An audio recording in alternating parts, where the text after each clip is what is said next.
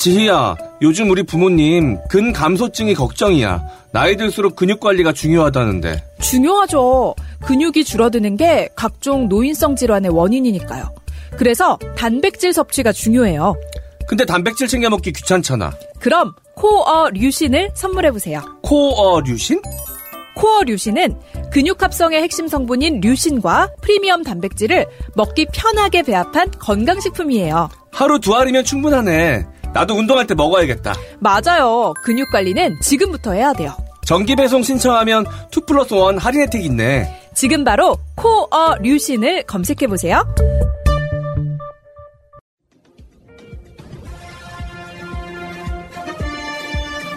꼭 알아야 할 어제의 뉴스. 많은 인원들이 몰리다 보니까 좌석을 찾기가 어렵고 또 무대가 보이지 않는 곳들도 있어서 착석을 거부한 대원들도 있다고 합니다. 상황이 이렇게 혼란스럽다 보니까 경찰 인력 2,500명 정도가 곳곳에 배치됐습니다. 또 교통 혼선을 줄이기 위해서 이곳 경기장 주변을 지나는 버스 노선 14개가 지금까지도 우회 운행하고 있습니다. 새만금 잼버리는 대회 초부터 부실 운영 논란에 시달리다 결국 일주일 만에 태풍을 이유로 대회장 조기 철수 결정이 내려졌죠. 당시 정부는 행사 중단이 아니라 장소가 더 넓어진 거라고 강조했습니다. 새만금 잼버리는 더 이상 새만금에서 이루어지지 않지만 대한민국 전역에서 잼버리가 여전히 펼쳐지는 것이라고 생각합니다. 그러면서 새로운 체험과 모험, 교류라는 잼버리 취지를 살린 대체 프로그램을 마련했다고 밝혔는데요. 해당 일정이 과연 잼버리 취지에 맞게 운영된 건지 팩트체크 알고 보니에서 따져봤습니다. 갑작스런 철수 결정으로 졸지에 대원들을 떠맡게 된 지자체들은 하루 만에 부랴부랴 프로그램을 마련하느라 진땀을 흘렸습니다. 급히 준비하다 보니 일부 체험이 있긴 했지만 주로 견학이나 관람 같은 단순 방문 일정으로 채워졌는데요. 일정이 공개되자 이건 잼버리가 아니라 사실상 관광이 아니냐는 비판이 일기도 했습니다. 잼버리 프로그램이 어때야 하는지는 세계 스카우트 연맹의 가이드라인에서 확인할 수 있습니다. 여기에는 잼버리 프로그램은 반드시 다음을 포함해야 한다며 9개 항목이 제시돼 있는데요. 우선 캠프 생활 형태여야 한다는 조건은 상당수가 2인 1실 같은 숙박시설로 옮기면서 사라졌고요. 다양성을 배울 수 있어야 한다. 또 서로 쉽게 만나고 섞일 수 있어야 한다는 조건들은 대원들이 국가별로 뿔뿔이 흩어지면서 불가능해졌습니다. 또 청소년들이 의사결정에 참여할 수 있는 기회도 갑자기 정해진 일정을 따르게 되면서 어렵게 됐고요. 자연환경 속 모험을 위한 기회 역시 이 도시 생활이 중심이 되면서 거의 사라졌습니다. 그나마 템플스테이나 문화체험 행사가 있어서 종교와 개최국가 이해라는 조건은 충족했는데요. 이마저도 지역별로 프로그램 내용이 달라서 참가자별로 큰 차이가 있었습니다. 정부는 갑작스런 태풍 때문에 어쩔 수 없었다는 입장인데요. 대회가 열리기 전 이미 태풍에 대한 가능성도 언급됐다는 점에서 설득력이 떨어집니다. 혹시 모르니까 태풍도 오고 그렇기 때문에 폭우가 발생해서 활동이 불가능하다면 342개로 저희가 대피소를 만들어서 5만 명 이상 수용 가능한. 결국 잼버리의 취지에서 벗어나 급조된 프로그램들은 폭염이나 태풍 같은 자연재해보다는 준비 부족 때문이라는 지적을 피하기 어려워 보입니다. 알고 보니 이준범입니다. 연일 계속되는 폭염과 더러운 화장실, 부족한 샤워실, 논란이 뜨거웠던 잼버리 나흘차에 힘든 야영을 견디지 못하고 한국 대원들이 줄줄이 퇴영하기 시작했습니다. 적는 것도 힘들었고 저희가 교회라도 다니는데 교회에서 캠프라도 해봤을 텐데 그런 것도 해봤던 애가 아니고. 이때 새만금을 떠난 대원들은 모두 초등학생들이었습니다. 4명이었다가 2명 퇴소했다고 했는데 어제 또 1명이 퇴소해서. 그런데 알고 보니 애초부터 초등학생 대원들은 잼버리에 참여할 수 없었습니다. 이번 잼버리 규정에는 1년 이상 활동한 중고등학생만 잼버리에 참여할 수 있다고 못 받고 있습니다. 그나마 한국 대원 참여가 저조해 대회 전에 완화한 규정이었습니다. 녹록지 않은 2주간의 야영을 버티기 위해 야영장과 야외 취사장 같은 필수 능력을 갖춰야 참여할 수 있었습니다. 잼버리는 훈련이 어느 정도 되어야지만 좀 이것을 버틸 수 있다라는 1급 과정을 수료한 대원들만 올 수가 있는 상황이에요. 저희 초등학생들은 급수가 없어요. 하지만 참가비를 지원해주며 자격 조건에 미달인 초등학생 다수를 참가시킨 사실이 확인됐습니다. 한국 스카우트 연맹이 올해 1월 각 초등학교에 보낸 공문에는 초등학교 6학년부터 접수할 수 있고 참가비도 지원해주겠다며 참가를 독려한 것으로 드러났습니다. 무려 6차례에 걸쳐 모집을 진행했지만 국내 신청자는 3,800명에 불과했습니다. 해외 신청자 4만 명이 10분의 1에 불과해 비난이 거세지자 연령도 무시했고 참가비 100만 원을 환급해주겠다는 꼼수도 동원됐습니다. 이렇게 모인 초등학생 대부분은 규정인 14세를 넘지 못해 안전보험조차 가입할 수 없었습니다. 지역대 대장들끼리 이야기를 하면서 뭐로 많다고 초등학생들을 10%가 넘네 오라 그랬거든요. 하지만 한국 스카우트 연맹 측은 초등학생을 참가시킨 적이 없다며 모르쇠로 일관하고 있습니다. 생년월일이 다 나와 있는데 중고등학생만 받는데 초등학생은 있을 수가 없죠.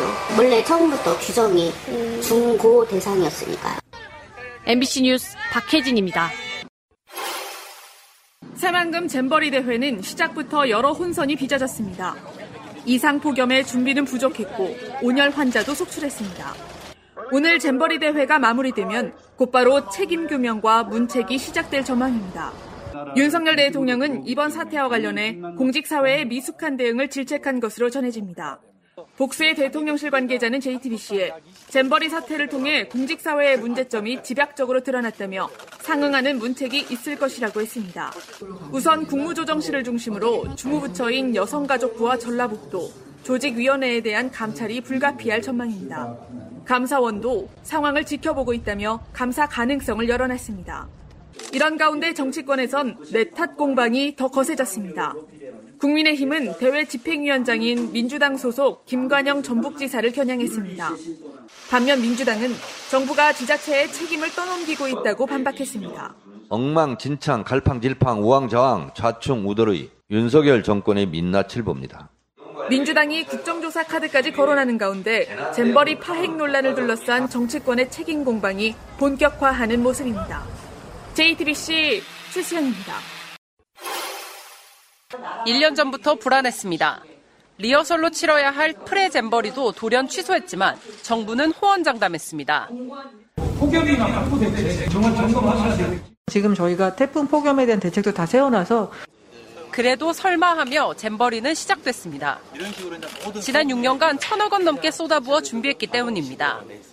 이번 잼버리 행사가 아무런 사고 없이 잘 진행될 수 있도록 최선의 준비를 해왔고 그렇게 잘 마칠 수 있도록 하겠습니다. 실상은 참담했습니다. 큰 비가 지나간 뒤 곳곳에 웅덩이가 패이고 벌레가 들끓었습니다. 혹독한 폭염에 첫날부터 온열 환자가 100명 넘게 나왔습니다.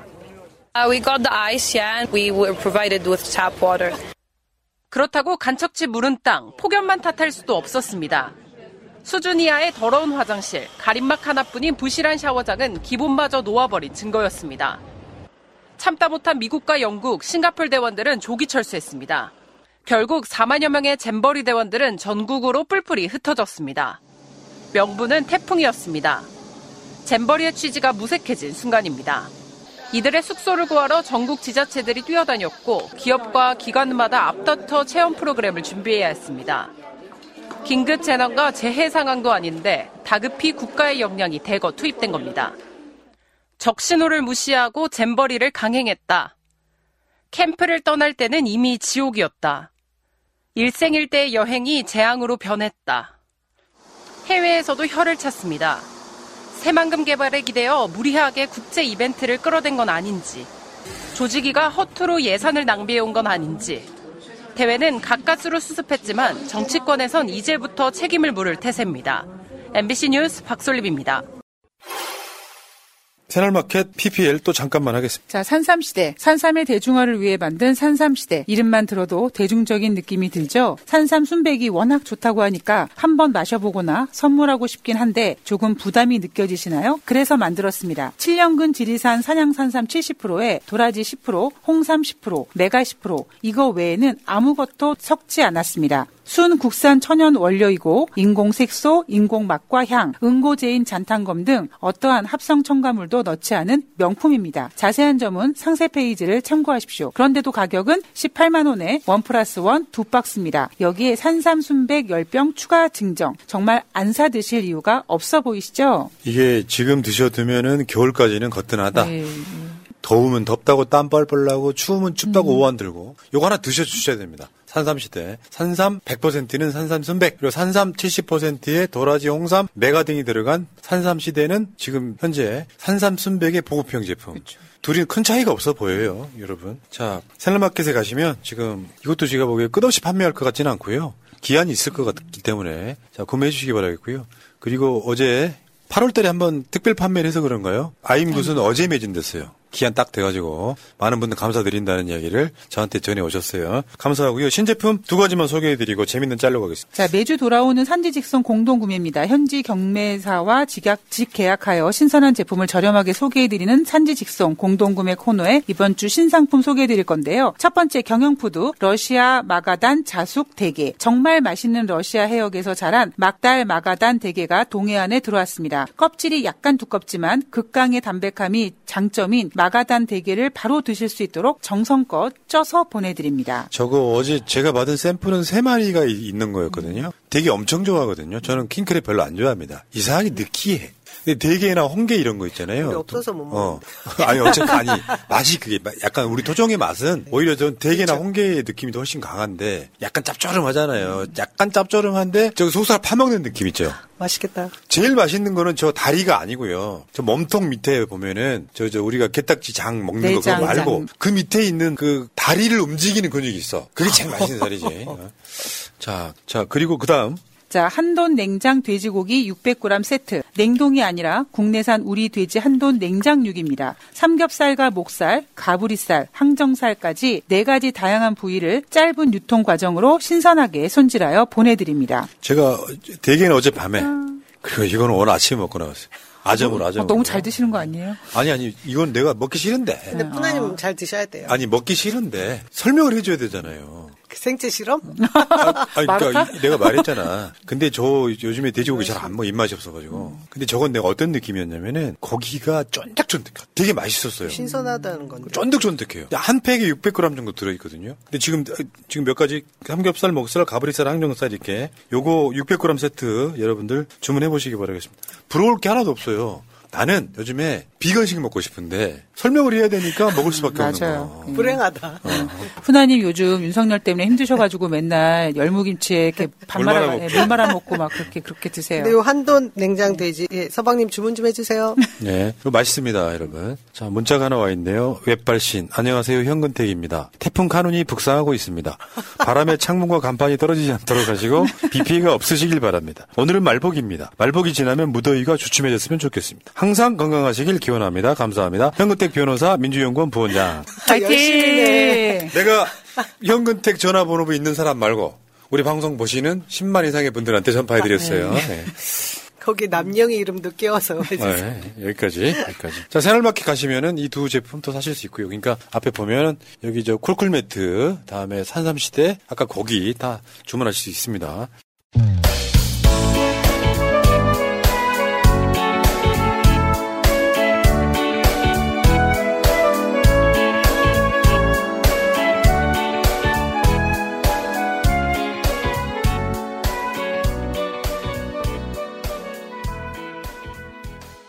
재밌는 짤 시간입니다. 첫 번째 짤. 이게 난 이런 모습 보면 막 짠하죠. 너무 짠하고. 네. 우리 어머니 같은. 옛날에 우리 할머니 보는 것 같고요. 백은실님 고맙습니다. 지금 일반 서민들은 태풍 막기 위해서 지금 안간힘이죠, 지금 현실적으로. 점점 서울 쪽으로 올라오고 있긴 한데 서울은 좀 나아요. 시골 같은 데 한번 가보세요. 태풍이 오면 필연적으로 비를 동반하잖아요. 농사 짓는 분들 한번 생각 한번 해보죠. 과수원하시는 분은 어떻게 해요? 태풍 불면 다 떨어져 버려요. 그렇죠. 비 많이 오잖아요. 비닐하우스. 그러면 벼가 물에 다 잠겨버리죠. 농사 망치는 거예요. 저거 윤석열이 알까요? 운동화 신고 저기 수해놨던 데 갔던 그 새끼. 손까지 흔들었어 웃으면서 수해 현장에서. 그런데 아까 이야기 나왔던 것처럼 한국 대원 370명이 배정된 곳은 강당서졌다. 한국만 그런 거 아닙니다. 운 좋은 사람들만 한 10% 정도는 초고급 시설에서 자는 거고 나머지는 다 이런 식인 거예요. 컨틴전시 플랜? 경기도 영인의 한 교회. 그런데 또 한쪽에서는 이런 짓 하고 있어요. 복불복이야? 충북도 잼버리 영국 투어단엔 한 끼 밥값 3만 원. 수제미는 8천 원. 뭐냐고 이 사람들은. 안 써도 될 돈 써가면서 실제로 국민 날기는 우습게 하는 거지 지금. 다음 절 보겠습니다. 철저히 준비해야 할 잼버리 행사를 면박을 줘서 결국 제대로 말아먹고 피난을 보내면서 하는 말. 위기 대응 능력을 보여서 국위선양했다. 이런 플랜 B가 없었는데 저런 개소리를 해요. 그런 일이 안 일어날 줄 알았겠죠. 대충 맡겨놓고 그냥 대충 퉁치고 지나가려고 했겠죠. 제가 그렇게 봐서 그런지 저 김현숙 장관 얼굴에는 표정이 없던데요. 내가 봐 이상한 좀 병원 가봐야 된다니까요. 다음 거 볼게요. 어제도 우리가 말씀드린 것처럼 7만 원짜리 텐트를 25만 원에 납품했다. 한국에서 배울 게 없음을 깨닫고 방한 취소한 차기 개최지 폴란드. 이번에 폴란드 대통령이 안 왔다 그랬죠. 배울 게 없다. 배울 게 없다. 다음에 늦게나마 퇴수한 싱가포르. 가장 먼저 퇴수한 영국과 미국. 입국조차 하지 않은 예멘과 러시아. 근데 폴란드 대통령 우리 대통령보다 낫지 않아요? 확실히? 우리 같으면 계획이 잡혔다고 하면 아마 갔을 겁니다. 아니 배울 거 없어도 갔을 것 같지 않아요? 왠지? 아니, 윤석열보다 나은 지도자가 나은 사람이 없죠. 예, 그렇습니다. 실수했습니다. 혈압 올라가요. 포나님 건강관리 잘하세요. 고맙습니다. 예. 반성합니다. 세상 문외한 일 때 다 그런 줄 알았습니다. 조국 교수님도 이재명 대표님도 지금은 거품 물고 앞장섭니다. 그동안 얼마나 좋은 세상 살고 있는지 나 같은 정치 무지랭이들이 깨어나도록. 아이고 감사합니다. 동감합니다. 예. 다음 짤 볼까요? 오징어 게임 패러디죠. 이제 1천억 예산 세계 잼버리. 사고는 정부가 치고 왜 수습은 우리가? 잼버리 꽃이 피었습니다. 안 할래 이 게임 이러다 다 주고 다 도망가고 있는 거죠. 지금 이 시간에 잼버리 관련해서 쌍암동에서 무대 세팅하고 있단 말이죠. 계속 올라오는 목격 짤들이 있는데 한번 읽어주실래요? 한바짐에 밥 먹으러 왔는데 상암 경기장에 설비하는 아저씨들이 양복쟁이랑 언쟁하는 것 봤음. 태풍이 오는데 상식적으로 설치하면 안 된다. 와이어 2배, 3배 더 걸어서 될 문제 아니다. 그런데 양복쟁이들은 반장님이 신경 좀 더 써주십시오. 이 말밖에 안 함. 사람 죽을 수도 있다. 차가 날아가는 태풍이 오는데 무슨 공연이냐. 다 미친놈들이다. 시전 양복쟁이는 반장님 하면서 설비 아저씨 따라감. 양복아재 반장아재 모두 고생 중. 유유 두 분 다 잘못 없다. 저 이 현장 걱정되는 것 중에 하나가 저희 그 왜 무대 그 전자제품들 뭐 스피커 뭐 음악 마이크 설비들이 다 전자제품일 거 아니에요. 근데 지금 미리 기본 골조들 만들어 놓고 이외에 설치를 한다고 해도 공연할 때 그 혹시 전기 감전 뭐 이런 거 없을까? 진짜 걱정되고요. 지금 설비하고 계신 우리 건축하시는 분들 실제로 와이어 두르고 해야 되는 안전수칙 다 무시하고 하고 있다면서요. 저는 빨리 해야 되니까. 네, 저는 그런 건 어느 정도 좀 뭐 우리나라 전기 기술자분들 많으시니까 괜찮을 것 같은데 그 아까 설비되는 거 보니까 무대가 이렇게 앞으로 나오더라고요. 그러면 그 관람하는 그 이제 대원들이 막 이제 그 가수랑 같이 어울리고 이러면서 막 뛰고 이러면서 어떤 무대가 무너지거나 뭐 아니면 뛰어 올라가서 사람이 다치거나 약간 그런 걱정이 되더라고요. 네.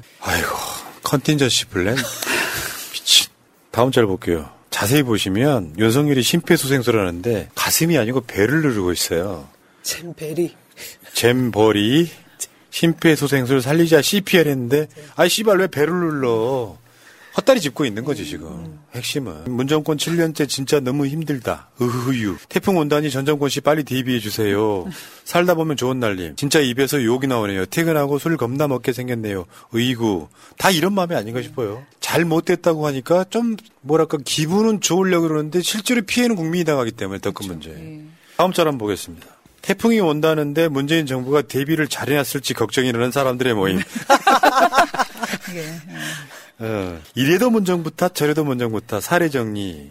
내가 어제도 그런 이야기 드렸는데 지금도 문재인 대통령하고 이재명 대표 갈라치기 하는 사람들 있잖아요. 우리 진영에서. 실제로 문재인 대통령 때문에 우리가 행복했던 시절들을 생각하세요. 못해서 윤석열 대통령 된 것만 얘기하지 마시고. 일장일단 있고요. 근데 이제 문재인 대통령, 문재인 정부를 내가 이제 거부하고 부정하기 시작하면은 비교할 대상이 사라지는 거예요. 잘 생각하시라고요. 다시 말씀드립니다. 문재인 대통령은 죽은 권력. 이재명 대표는 살아있는 권력, 미래 권력이란 말이야. 문재인 대통령의 힘이 이재명 대표에게 같이 쏠려줬으면 좋겠어요. 버리고 간다 한들 그 세력이 없어집니까? 그냥 친낙 정도로만 구분합시다. 거기다 싸잡아가지고 문재인 이렇게 같이 역심하시고. 자, 탁현민 뼈 때렸습니다. 유례없는 태풍이 오고 있다. 우리 문재인 정부가 대비를 잘 해놨어야 하는데 벌써부터 걱정이다. 집권 7년차. 갈수록 힘에 부친다. 조심 또 조심. 안전 또 안전. 바닷가 더욱 조심. 집권 7년차. 빵 터졌네 진짜. 싫어합니다 진짜. 자, 그래서 여론조사가 다른 데도 아니고 여론조사 공정입니다. 데일리안이 여론조사 공정에 의뢰해서 한 여론조사 보세요. 국민 5.6% 덴버리 정부 대응 잘못. 윤석열 지지율 여론조사 공정은요. 다시 한번 설명드릴게요. 가장 극우적 여론조사예요. 골 때린 여론조사야. 그래서 우리가 불공정이라고 하죠. 여론조사 불공정 5.4% 하락이면요. 저거는 뭐냐면은 김건희 고속도로 그런 정도가 사실로 확인되는 정도 여론조사예요. 잼버리 때문에 5.4% 폭락. 그러면 그 전에 얼마나 높았다는 거야? 에이, 그리고 너무 제목 잘못 뽑았네. 5.4% 하락이 뭐야? 5.4% 폭락이지. 아, 진짜. 아니 지난주에 왜 0.2% 올랐을 때 상승했다고 얘기하는데 1000명 중에 2명이 자 그래프로 한번 볼까요? 아마 여론조사 공정이 한 여론조사 중에 가장 낮은 수치가 아닌가 싶은데. 눈 가린다고 누군지 모를까? 나 정말 저 사진 저거는 바이든이 준 선글라스야.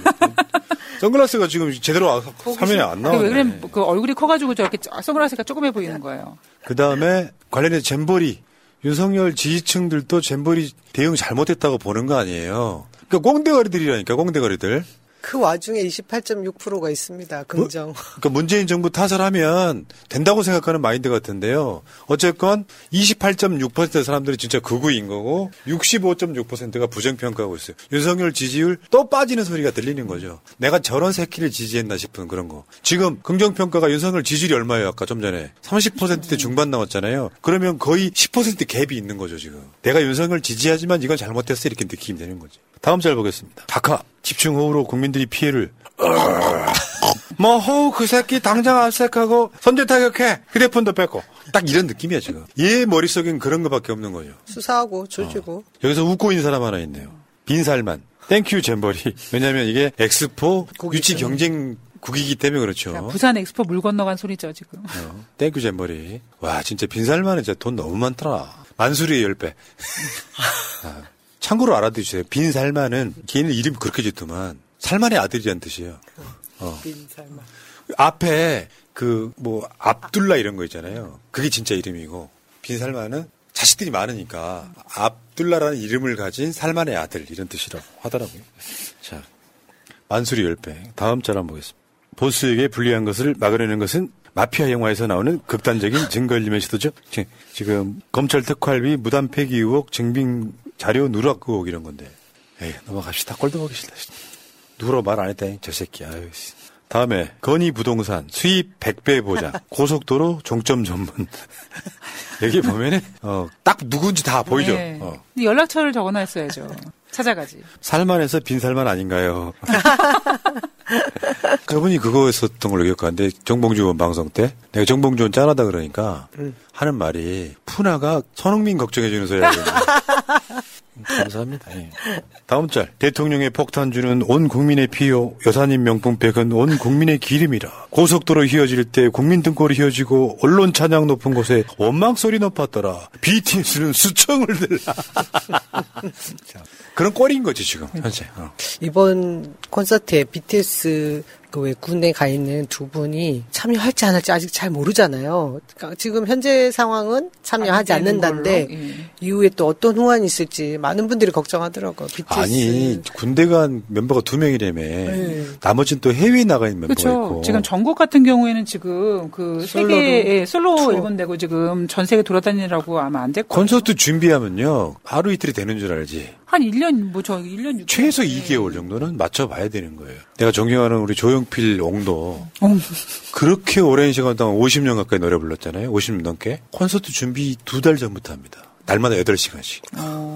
무슨, 얘네들 문화예술에 대한 이해가 없으니까 개소리 하는 거예요. 그렇게 오랜 동안 노래를 불렀던 사람. 자기 노래를. 똑같은 노래를. 자기 관리하면서. 다음 짤을 보겠습니다. 태풍에 대한 걱정이죠, 지금. 카눈이 올라오고 있는데, 정부 재난 대응 시스템이 제대로 작동하길 바란다 이런 거예요. 각자 도생이냐 아니냐. 참 에이 진짜 어떻게 이런 나라가 됐냐. 여기까지 하겠습니다. 여기까지. 그리고 아까 살다 보면 좋은 놈들 술 좀 드시지 마세요. 윤석열이 좋아해. 민주당 찍을 사람 하나 더 죽었다고.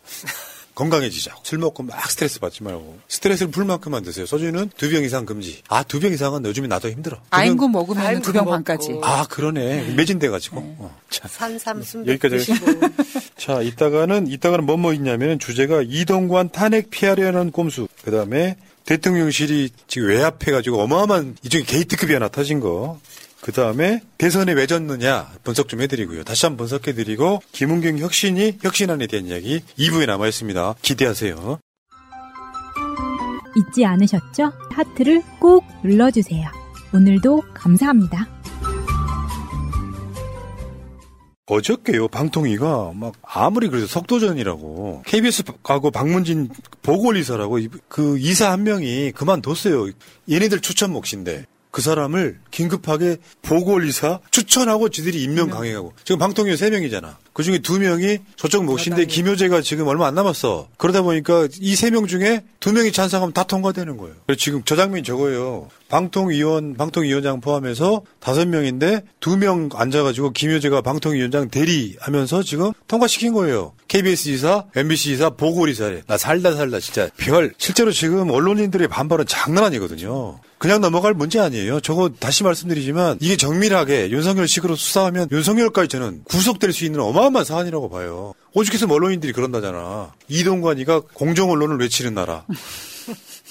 그래서 긴급을 요하는 사유라고 해서 지들끼리 모여가지고 서기석 추천 임명을 강행을 했는데 고작 임명한 사람이 서기석하고 차기환이에요. 얘네들은 그냥 유명한 악명을 떨친 사람들이야. 일단 한번 볼까요? 일단 차기환이 여러분들 우리 방송 이런 방송하다 보면 이 차기환을 지금 또는 서기석을 합류시키면서 보고 절차라는 걸 생략을 해. 이것도 불법이거든. 보고 절차 생략하고 그러는 방통위 설치법, 회의 운영 규칙 위반이에요. 불법이란 말이에요.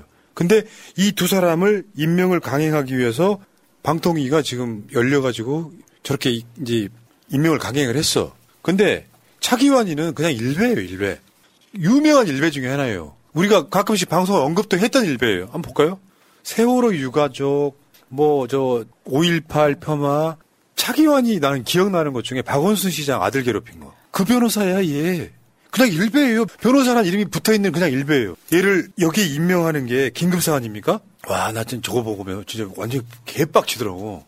아니, 얘 있잖아요. 이번에 저 통일부 장관도 사실은 그거 유튜버잖아요. 그냥 얘 일베라니까. 차기환 쟤는 일베에서 활동하면서 그거를 밖으로 퍼나르는 새끼야. 아, 진짜 말문이 막혀가지고 할 말이 없는데요. 사실 이 기본적인 절차, 회의 운영 절차, 방송법 이런 거 다 무시하고 어기고 그래, 좋아. 그거 어긴다 해도 어지간한 인물을 앉혀야 되는 거 아닙니까? 근데 지금 전략은 보면 총선을 앞두고 완전히 극우, 그 30% 이내에 현 정부를 지지하는 극우들만 데려가겠다고 해서 대표적인 인물들만 뽑은 것 같아요. 거기다가 차기환 말고 그 다음에 지금 서기석은 진짜 유명한 사람이야. 삼성이 관리한다는 판사예요, 이 사람이. 삼성 관리 판사 지목받은 서기석. 이 사람을 또 KBS 이사로. 어떻게 저런 사람들만 모으지? 차기환이는 박문진 이사로. 근데 이제 핵심은 이런 거지. 왜 이렇게 서두르냐. 속도전이냐. 이 김의원 방통위원이 한 말이 있어요. 이동관 임명되기 전에 이동관이 저 짓을 하면은 탄핵당하니까 이동관 임명되기 전에 이제 물러가는 김효재가 피 묻히고 나가고 이동관이가 안착할 수 있게 도와준다 이런 건데 이해가 돼. 그래 보여. 이동관 손에 피 안 묻히겠다. 이동관 탄핵 방지형이다. 와, 진짜 사악하지 않아요? 근데 이동관 자체 탄핵할 사유가 많잖아요. 학법권도 그렇고 이전의 행각도 그렇고 그래서 저희는 청문회와 함께 동시에 민주당이 탄핵 절차 밟아야 된다고 생각하거든요. 근데 그중에 제일 중요한 게 현직에 있을 때 저지른 것이 악행이 이제 주로 되기 때문에. 자, 야, 근데 진짜 야, 다음 정권 지금 우리가 잡으면은요, 저도 좀 봐주세요. 하나 하고 싶다. 일베나 극우 유튜브도 하는데 우리 같이 국민 유튜브는 장관 하나 시켜줘야 되는 거 아니야? 저는 생각하고 있잖아요. 금감원장이랑. 전 이미 마음 먹고 있습니다. 지금 이 잣대면 차고도 넘칩니다. 저 김현숙이 저 여가부 폐지시킨 데 들어가는 건 나 법무부 장관 시켜줘. 검찰 폐지시켜버리게. 와. 하자. 가자. 진짜 어처구니 없다 정말. 야, 얘네들 왜 이러는지 모르겠어요. 이런 정권은 본 적이 없다니까요. 우리가 박근혜 욕하지만 윤석열에 비하면 진짜 괜찮은 정부였어. 야, 우리가 박근혜 정부를 칭찬하는 날이 오셨네. 비교하면. 아니 이런 짓이 어떻게 가능하냐고요. 왜 있잖아. 어떤 사람은 자기가 꽂혀가지고 누구를 임명할 때 어떤 사람은 좀 무리한 사람이 있을 수 있어. 근데 여러분 기억하시면 딱 까먹었지만 김문수 같은 사람을 경산호 위원장에 앉히잖아요. 이 사람 극우 인사인데. 난 거기가 그럴 수 있다고 쳐. 근데 얘네들 일베 출신 이런 애들을 여기 있잖아요. KBS 이사나 박문진 이사 하면 일단 연봉이요. 억대 연봉 받는 사람들이에요. 얘네들 여기다 안 쳐. 그럼 얘네들 얼마나 충성하겠냐고. 뭐 얘네들이 이제 KBS 이사나 박문진 이사회에 들어가면 난리를 칠 거 아니야. 그럼 지금 점점점 민주당 추천 저기 이사들은 점점 숫자가 줄어든단 말이에요. 그럼 소수로 전락시켜. 그리고 막 한 3명, 9명 중에 3명 남아있으면 다 퇴장하면 지들끼리 막 꽝꽝 때려서 사장 해임. 이런 짓 하는 거예요. 전 이유를 알 것 같아요. 아까도 잠깐 언급했지만 지금 대통령이 극우 유튜브 너무 많이 본다. 1번. 그 유튜브만 본다. 네, 2번 극우로 나가기로 작정을 하고 자기 지지 세력 30%만 데리고 국정 운영해도 검찰의 칼 쥐고 다 할 수 있다. 뭐 이런 생각하는 것 같습니다. 그 여러분들 2008년에 그 서기석이가 서울고검 부장판사였거든요. 당시 삼성 에버랜드 전환 5제 편법 징역 무죄 판결 내려서 그때 그 김용철 변호사가 그때 한 말이 삼성이 관리하는 판사인데 그 사람한테 이게 간 거예요. 무죄 꽝꽝꽝. 그게 서기석입니다. 그리고 차기원이는 보니까 여기 요 이사를 벌써 3번째 하고 있는 거야. 문재인 정부 때 했는데 중간에 막 반발하고 사퇴를 하고 막 그랬단 말이야. 아, 나 미치겠네. 나 법무부 장관 할래요. 아니, 법무부 장관, 검찰총장은 법조인 경력 15년이 있어야 되는데 법무부 장관은 없어, 그게. 사건 수사지 다 해버리고. 나를 법무부 장관으로. 아, 씨발, 진짜. 아이씨. 가능한 거였어. 근데 이제 이거 비슷한 맥락으로요. 이번에 전력정책심의위원이라는 게 있어요. 국가가 시스템을 이렇게 만들어 놨다고. 정권이 바뀌어도 뭔가 집행을 할 때는 이거를 좀 위험한 거. 예를 들면 원자력을 쓰기 위해서는 원안위가 있듯이 전력정책심의위원인데 친원전인사로 다 바꿔버렸어요. 신규 원전 짓는다는 거 아니야. 그럼 여기를 통과를 해야 된단 말이에요. 허수아비 세우는 거야. 그러다가 젖대는 수가 있다 진짜. 2030년 전원별 발전량 비중 전망. 우리나라만 저 골 때린 상황이 벌어지는 겁니다. 뭐냐면 신재생 에너지보다 원전을 더 발전시켜서 신재생 에너지의 비중을 더 줄이는 정책. 나라 망하는 정책이거든. 저렇게 가면 안 되는 거거든. 우리한테 미래가 없어지는 거예요. 윤석열 진짜 아우씨. 편가르기, 불법. 나라 말아먹고 있어요. 우리는 더 이상 못 참겠어요. 이제는 어떤 방식을 통해서라도 끌어내려야 돼요. 불법이 아니라 합법이 있잖아. 그러니까 저는 요즘에 드는 생각이 많은 분들 속상해 하시는데 저는 얘네가 이제 거의 갈 때까지 갔구나라는 생각이 좀 많이 들거든요. 그러니까 정말 눈치도 안 보고 그러니까 우리 국민들도 참을 만큼 참은 거고 무엇보다 제가 늘 말씀드리지만 푸나님도 지난번에 한번 말씀드렸지만 우리가 다 알고 있는 가난이 문을 열고 들어오면 행복이 창문 밖으로 도망간다는 말이 있는 것처럼 경제가 웬만큼 좀 먹고 살기 좀 괜찮으면 사실 정치에 관심 없습니다. 그런데 경제가 안 좋으면 국민들은 정부한테 원망의 시선을 돌리게 돼 있거든요. 근데 그런 정부가 나라를 말아먹고 있어서 이제 9월 달부터 앞으로 이제 윤석열 정부의 지옥 문이 열리지 않을까라는 생각을 조심스럽게 해봅니다. 자, 다음 주제로 갈게요. 보험 손해보지 마시고 마이보험 체크하세요. 비싼 보험료는 꼬박꼬박 내면서 나에게 꼭 필요한 보험인지 보상은 제대로 받을 수 있는지도 모르고 계신다면 마이보험 체크와 무료 상담 해보세요. 30여 개 보험사의 상품들을 비교 분석해서 내는 보험료는 줄이고 받는 혜택은 높게 고객에게 가장 유리한 보험 가입, 보험 유지 방법을 알려드립니다. 정직한 보험 전문가들이 고객 편에서 꼼꼼하게 챙겨드리는 마이보험 체크. 대표 전화 1800-7917. 홈페이지는 한글로 마이보험체크.com. 카톡에서 마이보험으로 친구 추가해서 상담할 수 있습니다. 새날과 꾸준히 연대했던 바로 그 업체입니다.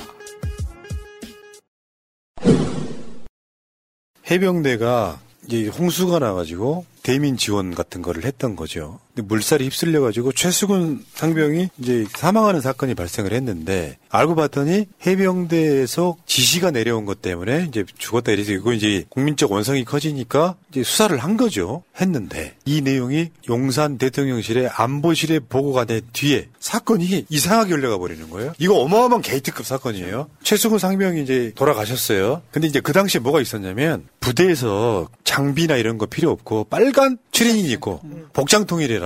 그러니까 무슨 구명조끼도 없었고 뭐 장화를 신내 안 입는데 이 지시가 이제 내려온 거예요. 이 지시는 사단장의 지시였단 말이에요. 해병 1사단장의 지시였단 말이에요. 그러다가 결국 사건이 터진 거예요. 그래서 이 지시대로 저렇게 구명조끼 없이 언론사들이 봐야 되니까 우리 추정 그렇게 하는 거죠. 사진 찍혀야 되니까. 해병대가 열심히 하고 있으니까 해병대 1사단장은 누구지? 이런 식의 칭찬 받아야 되니까. 그러다가 금주에 휩쓸려가지고 돌아가신 사건이에요. 젊은 청년이. 근데 이 사건 진상규명을 위해서 수사단이 만들어졌어. 근데 결국에는 사단장은 빼라. 사실은 사단장이 과실치사. 나 이 사건을 보면서 어떤 거냐면은 황교안이요. 법무부 장관일 때 박근혜 때 세월호 사건 관련해서 검찰한테 외압을 했습니다. 과실치사. 과실이 인정이 되면 국가의 책임이 되거든요. 근데 여기서는 해병대 1사단장의 과실, 해수병대 1사단장의 여기서 빼라. 갑자기 압력이 내려온 거예요. 근데 그 수사단장은 국방부 장관한테까지 보고한 상황이에요. 끝난 줄 알았어요. 어떤 상황인지 한번 볼까요? 이게 이런 거지. 군대가 그런 측면이 있는 거죠. 이 사람이 대령이야. 야, 이거 빼라. 근데 자기 수사한 결국에 말은 진상규명을 해야 되잖아요. 안 됩니다. 그러니까 항명사건이 되는 거예요. 말이 됩니까? 시킨 대로 안 했다고 수사의 진상이 바뀌는 거잖아요. 항명사건 둔갑해버리는 거. 이분이 완전히 빡이 친 건데 해병대 1사단장이 누구냐면 임성근이라는 사람이에요. 임성근. 놀랍게도 소령 시절에 이명박 청와대에서 근무했어. 행정관. 파견된 거죠. 이명박 청와대에 근무했던 사람들이 지금 용산 대통령실에 겁나 많잖아. 겁니 많아. 그중에서 이 제도물 관계 아까 뭐라 그랬죠? 안보실 제도물을 했다고 했잖아요. 안보실 1차장이 누구더라? 김태효가 누구더라? 이명박 때 놀라운 인사 아닙니까? 그러면 미루어 추정해볼 수 있어. 김태효만 있겠어요? 김태효 포함. 이명박 때 청와대에 근무했던 사람들이 엄청 포진하고 있을 거 아니야. 임성근이는 지들이 다 아름아름 아는 사이예요. 근데 해병대 수사단에서 수사를 해가지고 임성근을 정점으로 수사를 했는데 뭐야? 성근이가 들어가 있어? 빼! 네. 이렇게 된 거야. 우리 편이야. 피하고는 해야지. 우리 새끼야 보호해야지. 그런 거예요? 대한민국 꼴 좋다. 씨발 진짜 너무하는 거 아니야 이게. 자유. 이거 감찰 무마 사건이냐 뭐냐. 다 빵갈 일들 만들고 있네. 대단하네 진짜. 자, 박정훈 수사단장 입장문 한번 다 읽어드릴게요. 수사단장 입장문. 저는 해병대 수사단장으로서 고 최수근 상병 사망사고를 수사함에 있어 법과 양심에 따라 수사하고 그 죽음에 억울함이 남지 않도록 하겠다는 유가족과의 약속을 지키기 위해 노력하였습니다. 또한 사건 발생 초기 윤석열 대통령께서 엄정하고 철저하게 수사하여 이러한 일이 재발하지 않도록 하라고 지시하셨고 저는 대통령님의 지시를 적극 수명하였습니다. 수사 결과 사단장 등 혐의자 8명의 업무상 과실을 확인하였고 경찰에 이첩하겠다는 내용을 해병대 사령관, 해군 참모총장, 국방부 장관에게 직접 대면 보고하였습니다. 국방부 장관 보고 이후 경찰의 사건 이첩 시까지 저는 그 누구로부터 장관의 이첩 대기 명령을 직접 간접적으로 들은 사실이 없습니다. 다만 법무관리관의 개인 의견과 차관의 문자 내용만 전달받았을 뿐입니다. 현재 저는 국방부 검찰단의 집단 항명 수계로 형사 입건되어 있고 해병대 수사단장은 보직 해임되었습니다. 지난 30년 가까운 해병대 생활을 하면서 군인으로서 명예를 목숨처럼 생각하고 항상 정정당당하게 처신하려고 노력하였습니다. 해병대는 정의와 정직을 목숨처럼 생각합니다. 그러한 해병대 정신을 실천했을 뿐입니다. 앞으로 저에게 발생되는 일들에 대해서도 시종일관 정정당당하게 임하도록 하겠습니다. 2023년 8월 9일 해병대령 박정훈. 와, 놀랍지 않아요? 네. 소름 돋아요. 아니 그러니까 소름 돋잖아. 네. 시스템이 있어. 아무리 해병대 1사단장이 관련 아는 사람이라고 해도 책임을 져야 될 거 아니야. 그래서 이게 정상적인 보고가 다 끝났어. 여기 보면 좀 어려운 말인데 수명하였다고 나오잖아요. 명을 받들었다 이런 거예요. 근데 갑자기 이 사람이 피의자가 돼버려. 항명사건. 와, 대한민국 이래도 됩니까? 나는 군인들 다 들고 일어나야 된다고 생각해. 누구누구랑 아는 사이면 빼줘. 윤석열 뭐하냐? 이게 나라냐? 근데 이분이 알겠습니다라고 숙으로 든 게 아니라 지금부터 이제 시작인 거예요, 이거. 대통령실이 얼마나 개판인지를 보여주는 거죠. 윤석열만 무능한 게 아니야. 전체적으로 사악한 놈들이 윤석열을 둘러싸고 있는 거야, 지금. 저는 이 사건이 지금 우리 군 전체 사기를 완전히 떨어뜨릴 거라고 생각하는데 이번 정부 들어와서 제일 먼저 군의 사기를 떨어뜨린 게 뭡니까? 국방부 소군. 바로 내쫓은 거 아니었어요? 네. 점령군처럼 대통령실 그로 들어간 거였는데 야, 이런 사건까지 있으면 군이 국가를 위해서 복종을 하겠습니까? 군복무를 제대로 할 수 있겠어요? 야, 정윤회 게이트 보는 느낌이야. 그렇게 올라가네, 이상하게? 진짜 구석구석 진짜 말아먹고 싶어서 안달을 하는 것 같아요. 구석구석이요? 전부 다요. 자, 여기까지 하시고. 보나님, 제가 먹는 술은 사랑하는 와이프 입술입니다. 진짜. 너무 화내지 마세요. 건강히 한 저놈들과 싸우죠. 보나님 화이팅 하셨습니다. 입술이란 단어 때문에 제가 화가 났어요. 거의 사랑꾼. 자, 여기까지 하시고요. 다음 주제로 갈게요. 어저께 확대 간부회의를 하는데 조중동 갈라치기 딱 좋은 게 그거잖아요. 대학생위원장이 이재명 대표 면전에서 뭐 저격했다. 요건데 이런 거지. 신났지 뭐 조중동은. 혁신위가 국민 관심 바뀐 당권에 매몰된 대의원제를 놓고 혁신인 듯 외친다. 같은 회의에서 정청래 최고는 대의원제 반드시 없애야 된다. 민주당의 1인 2표 누구도 막을 수 없다. 이런 식으로 대립을 했어요. 그 박소영, 양소영 전국 대학생위원장 이제 한 말 하나 더 보면 읽어봐요. 혁신위원회는 총선과는 전혀 상관없는 국민 다수의 관심 바뀐 당권에 매몰된 대의원제를 놓고 그것이 혁신인 듯 외치고 있습니다. 요 맥락은 뭐냐면은 소위 말하면 반기역파들은 대의원제가 지금 당대표 경선도 없는데 왜 없애야 되느냐 그러면서 주장하는 뒤인 모습이 있어요. 뭐냐면 민주당의 윤리성 회복, 민주당이 도덕성 회복 이건 안 하고 아니 오늘도 나와 있어요. 그래서 오늘 혁신 이야기는 이따가 따로 하시죠. 그러면서 주구장창 자신들이 주장했던 혁신이가 뭔가 분위기 이상하게 흘러가니까 혁신이 때리게 골몰했던 사건인데 저 대학생위원장은 솔직히 말하면 정치를 하나도 모르는 것 아니면 누군가의 가스라이팅 된 느낌이 있잖아요. 네. 대의원제가요. 폐지의 문제가 아니라 당대표나 지금 핵심 중에 하나가 뭐냐면은 선출직인 경우에 대의원과 권리당원이 똑같은 표를 행사하고 대의원도 권리당원일 테니까 권리당원 70% 여론조 30%라는 거잖아요. 당대표 최고위원 경선만 그런 게 아니고요. 각 지역의 경선도 마찬가지예요. 총선이랑 그러니까 모든 선출직은 그런 식으로 뽑자. 당원들이 뽑자. 그리고 핸드폰으로 뽑자 이런 거거든요. 맥락이 연결돼 있다고. 문제는 저런 식으로 뭔가 가스라이팅 됐는지 몰라서 그런지 모르지만 저렇게 나서는 대학생위원장을 앞에 놓고 이재명 대표 앞에서 면전에서 반박했다 이런 식으로 써먹기 딱 좋아. 난 저런 게 가장 큰 문제예요. 볼래요? 최고위원회의나 확대 간부회의를 하면 공개 회의만 하는 게 아니고요. 비공개 회의를 해요. 기자님들 나가주세요 한단 말. 그때 이야기도 되잖아요. 언론에 자기 정치하는 거예요. 이 대학생위원장이 지금 대의원제가 국민의 관심 받기라고 표현했는데 아닙니다. 이번에 혁신이가 왜 띄워졌어요? 민주당의 돈봉투 사건, 그리고 코인 사건, 이런 것 때문에 혁신이를 띄우라고 했던 비명계의 요구가 있었지 않습니까? 그러면 그 돈봉투라는 것의 문제의 핵심이 뭐냐? 대의원제가 살아있기 때문에 이런 일이 계속해서 생긴다라는 걸 본질을 파악했기 때문에 이걸 해결하기 위한 혁신 방안이었어요. 그리고 당원들이 원하는 거였고요. 그러니까 민주당이 이런 게 민주당을 망치고 있는 거예요. 뭐냐면 양소영을 누가 압니까? 우리나 고 관여층이 알지. 그치. 대학생위원장이라고. 그러면 여기서 공개회의에서 저런 식으로 이야기를 하면 소위 말하면 보수지들이 써줄 거 아니야. 그걸로 자기 이름을 띄우는 거예요. 자기 정치한다고 그게. 얼마든지 당일을 위한 충정이라면 민주당을 갈라치기 하는 언론들이 낚이면 안 되는 거거든요. 여기에 대한 이야기인 거고 그다음에 이낙연은 강원도를 가서 최문순 전 강원도지사 장모상을 간 거예요. 가서 한 말이 저거예요. 김은경 혁신위를 향해서 한 말이 굉장히 답답하다. 그러면서 지금 최근에 그 수사 들어간 거 있잖아요. 이낙연 캠프의 댓글 조작 의혹은 제대로 수사해 주길 바란다. 이런 건데 내용인즉 그런 거예요. 이낙연의 내용인즉 민주당은 윤리성 회복하는 게 먼저다. 본인이나 잘하세요. 왜냐하면 이낙연 댓글 조작 의혹도 마찬가지지만 이낙연 총리 될 때부터 시작해가지고 수도 없이 많은 의혹들이 이재명처럼 언론이 부풀리지 않아서 그렇지 엄청납니다. 그렇죠. 무슨 윤리 이야기하고 말 게 뭐 있어요. 근데 제가 답답하네 진짜 제가 답답해. 소위 말하는 비명계들이 뭐냐면 대의원제 폐지나 이런 걸 바꿔내는 게 아니라 주구장창 주장하는 것이 뭐냐면 왜 이재명 체제는 평가 안 하냐. 첫 번째 1년 됐으니까.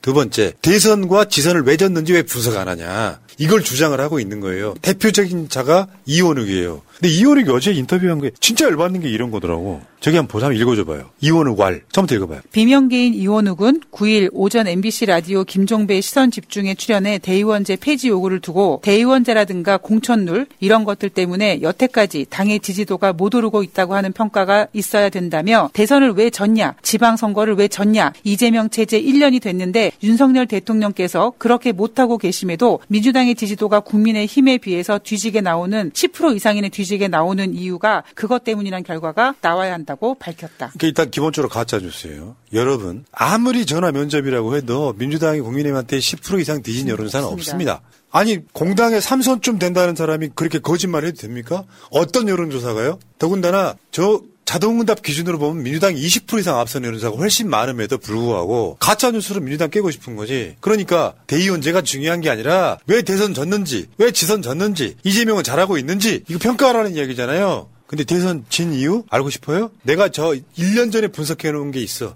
다시 한번 리바이벌 해드릴게. 봐봐요. 자, 박빙 선거였었죠. 24만 표, 0.73%. 결정적인 건 저거였죠. 이낙연 최측근의 윤석열 지지. 저러면 박빙의 선거에서 못 이깁니다. 왜 그런 줄 아세요? 저렇게 지지하면은 이낙연 지지자가 이재명 쪽으로 안 옮겨가는 게 아니라 투표를 안 한다고요. 이낙연이 정말 좋은 후보라고 믿는 사람들은 투표를 안 해요. 저 정운현 씨가 최근에 다시 언급돼 소환됐어 뭐냐면 언론문화진흥재단 이사장이 되네만에 하는데 그 자리에 이번에 방통위 그만두는 김효재 있죠. 김효재를 거기다 박내만해. 그러니까 말하자면 이제 저 정운현도 윤석열한테 한 자리 얹내만해 하는 타이밍이 왔다는 이야기.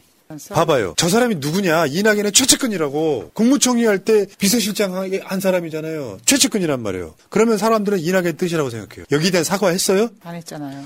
대선에 진 이유는 여러 가지가 있겠지만 사과했냐고. 근데 이낙연 측근이라고 하는 사람, 이낙연 친낙이라고 하는 사람들은 아직도 여기에 대한 반성이 없어. 이재명이 못 나서 졌다고 치자. 왜 이런 사과는 안 하냐고. 당시에 이낙연이 내 최측근이지만 윤석열 지지한 거에 대해서 잘못됐다라고 비판한 거 보신 적이 있으세요? 저것만으로 졌다고 얘기할 수 없지만 어떤 영향을 끼쳤다고 볼 수 없을까요? 대선 진 이유를 아직도 모르시겠어요? 이낙연 지지했던 민주당 당원들, 소위 똥파리들 저런 짓거리 했잖아요. 국민의힘 윤석열을 지지합니다라고 더불어민주당 핵심 SNS 조직 디지털 전략팀 정체불명의 이 중에 실제로 당직자가 한 서너 명 있었어. 나머지 정체불명의 애들이 윤석열 지지했잖아요. 쟤들이 모조리 이낙연 지지했다고. 이낙연 지지하다가 이낙연 후보가 안 되니까 이재명 지지 안 하고 윤석열한테 돌아선 것도 여기에 이낙연이 한마디 한 적 있냐고요. 대선에 진 이유 중에 하나예요 이것도. 이게 이재명 탓입니까? 그리고 소위 말하면 수박들 당신네들 이재명 후보 대선 선거운동할 때 열심히 했습니까? 홍영표의 만행은 난 지금도 잊을 수가 없는데 행사가 있었어. 후보는 이재명. 거기에 이낙연 사진만 올리고 이재명 사진을 지우는 만행하지 않았습니까? 박광원 공보단장으로 뭐 했습니까? 저 사람들 이재명 선거운동 제대로 했다는 사람 소리를 들어본 적이 없다고. 근데 대선 진 이유를 모르겠어요 아직도? 24만 표입니다. 당신들만 열심히 했으면은 최소 100만 표 이상이 이겼을 선거야. 그리고 내가 이게 진짜 한 작년 1년 전에 제가 분석했던 거 자료 다시 한번 가죠. 대선 패배의 원인 한번 볼까요? 전체적으로 봤을 때 부동산 정책 실패. 누구나 꼽는 거죠. 이거 누가 실패했어요? 이낙연 총리 때입니다. 그리고 두 번째는 이낙연과 관련이 없다 치더라도 언론에 기울어진 운동장이라는 것도 있었어. 이것도 원인 중에 하나야. 그다음에 코로나 대응에 홍남기가 지랄지랄 했잖아 진짜. 이것도 이낙연 총리 때입니다. 그래서 민주당 지지율이 떨어지기 시작했어요. 네 번째, 180석 줬는데 개혁 못했던 거. 민주당의 무능. 이낙연 대표 때입니다. 다섯 번째, 아까 보여드렸던 거. 윤석열 지지. 사실상 경성불복 아니야? 그 민주당 출신이라고 민주당 당원이라고 하는 놈들이 윤석열 지지한다는 게 경성불복이지. 경성불복의 느낌은 있었잖아. 그렇죠. 마지막 날 윤영찬이가 후보 경선 그거 연설하지 말라고.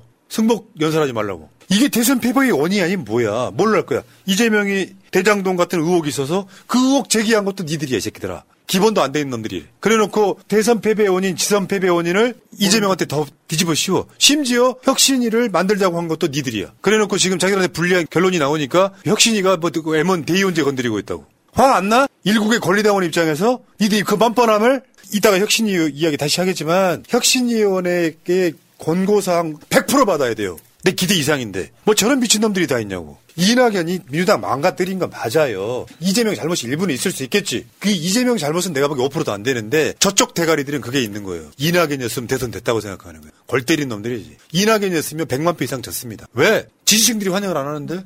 저 물러 터진 놈, 저 비기획적인 놈, 국민의힘 후보보다 더한 놈. 그 이미지가 있는데 물러 터졌는데 협치만 이야기하는데 조국 낭만시켰는데 결국에는 이낙연이 됐으면 100만 표 이상 졌다고요.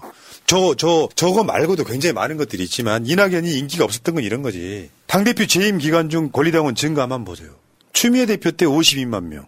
이쪽에 굉장히 많은 사람들이 들어왔죠. 이해찬 대표 때 7만 6천 명. 이낙연 때는 10만 명 이상이 빠졌어요. 저건 뭘 말하는 거겠어요. 실망한 사람들이 떠났다는 이야기잖아요. 문재인 정부는 이낙연 때문에 망한 거예요. 정확히 말하면. 뺏긴 거라고. 근데 아직도 지금 대선 이원욱 진짜 저거 징계해야 된다고 생각해. 뭐 민주당이 뭐 저 국민의힘한테 윤석열이 못하는데도 똑같은 맥락에다 양소영하고 민주당이 못하는데도 윤석열이 못하는데도 민주당 지지율이 오르지 않는 이유가 혁신해야 될 뭐 이야기했잖아. 여론조사 가짜 여론조사 가지고 와가지고 민주당 지지율이 낮다. 아니 어느 근거를 대야 될 거 아니야. 언론 나가서 이야기를 할 거면 징계해야지. 가짜 뉴스 통해서 내부 정지를 한 거 아닙니까? 대선 진 이유 몰라? 알려줘서 반박해봐 누가 와가지고. 푸나님이 너무 설명을 잘해주셨고 흥분하셨는데 제가 느끼는 거 딱 한 문장으로 말할 수 있습니다. 진짜 여전히 경선 불복 그 후유증이다. 그리고 아니 이원욱 의원도 그렇고 그렇게 보고 싶은 거 듣고 싶은 것만 믿어서 이렇게 말해도 됩니까? 솔직히 지금 아까 보셨지만 지금 민주당에 250만 권리당원이 될 수 있었던 거는 이재명 당대표 아니 대선 이후에 패배 이후에 대거 들어왔고 새로운 당원들 그리고 당대표 선출 때 또 대거 들어왔습니다. 이런 정당을 지금 꾸려가면서 이런 말을 하고 싶어요. 여전히 경선 불복, 대선 경선 불복하고 있는 거 아닙니까? 이런 사람 해당 행위자로 저희들이 그러니까 양소영이나 백광현이나 똑같은 애들이에요. 어떻게 보면 그런 거 있잖아. 그런 자리에 앉혀주면 결제해주면 왜 애들이 이렇게 삐뚤어지지? 총선 나가고 싶어? 소영아 너 공천 못 받아 이러면 그런 짓거리 하면 국민의힘으로 가라 이런 얘기까지 안 하고 싶은데요. 뭐 하는 짓이야 이게 지금. 정치를 몰라도. 민주당에 대한 무슨 역사와 전통도 없다 보니까 저런 짓거리 하고 이원욱은 나와가지고 헛소리 가짜뉴스를 펑펑펑 저거 징계하시라고요. 그리고 여론조사 같은 거 이재명 대표 70.70%라고 하는 압도적인 득표율로 윤석열과 싸우라라고 지금 뽑아놨었잖아요. 현재 민주당 지지층들 여론조사 보면 되게 이래요. 지금 이번에 나온 여론조사가 민주당 지지층 76%가 이재명 대표 체제로 총선 치러야 된다. 대충 비슷하잖아요. 4분의 3 정도가 이재명을 잘하든 못하든 상관없이 이재명밖에 없는 거예요, 이분들은 지금. 근데 그 이재명을 흔들면서 자기 기득권 유지하려고 온갖 말도 안 되는 가짜뉴스를 통해서 얘기를 하는 거야. 간단히 말하면 이재명 체제가 못했다고 생각하니까 못했다는 여론조사를 가짜뉴스를 가져와가지고 이재명만 흔들고 있는 거예요. 혁신이 정말 잘한 거죠, 오늘. 에이씨. 자, 이재명 없이 총선 치른다고 생각해 보세요. 꿈 깨라, 여러분들아.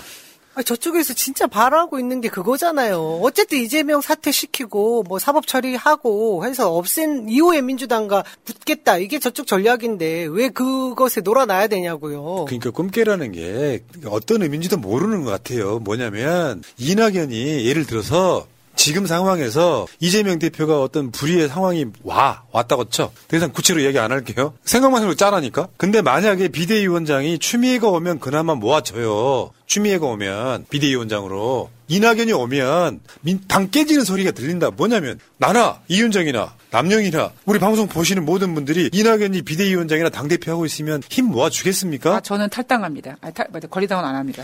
그러니까 지금 현재로서는 자기들만 모르는 거야. 대선은 무조건 이재명 책임이라고 생각하지만 내용 들어가 보면 사실은 이낙연 때문에 대선 진 거예요. 거기에 대한 사과. 그때 잘못했다. 정운현이나 나를 지지했던 똥파리들이 그렇게 한 거 잘못됐다. 사과하면 마음이 풀릴 거 아니에요. 근데 아직도 몰라. 왜 대선을 졌는지에 대한 평가가 없어. 진짜 평가. 그러니까 나는 혁신이가 그 소위 말하면 양소영이나 이원욱 주장처럼 대선이나 총선을 평가하라고 하면 이 평가 이야기가 나오면 민주당 시끄러워지니까 일부러 안 한 거예요. 이재명 대표 책임이 일부 있을 수 있겠죠. 한 5% 정도. 95%가 저쪽 애들인데 만약 혁신이가 이걸 분석해가지고 이낙연의 책임이야라고 이야기하면 당이 가만히 있겠습니까? 이재명이 당대표이기 때문에 이거 안 건드리는 거예요. 혁신이라고 지난 총선 대선 지방선거 대선 평가 안 했겠습니까? 이미 새로 고침 위원회든 그리고 저희가 그 이후에 대선 직후에 평가했던 여러 가지 그 자료들 보고 다 평가하고 이후에 미래로 나갈 수 있는 방안들에 대해서 고민해서 오늘 발표한 거예요. 광주나 호남 출신이라고 하는 이낙연 씨한테 한 말씀 드릴게요.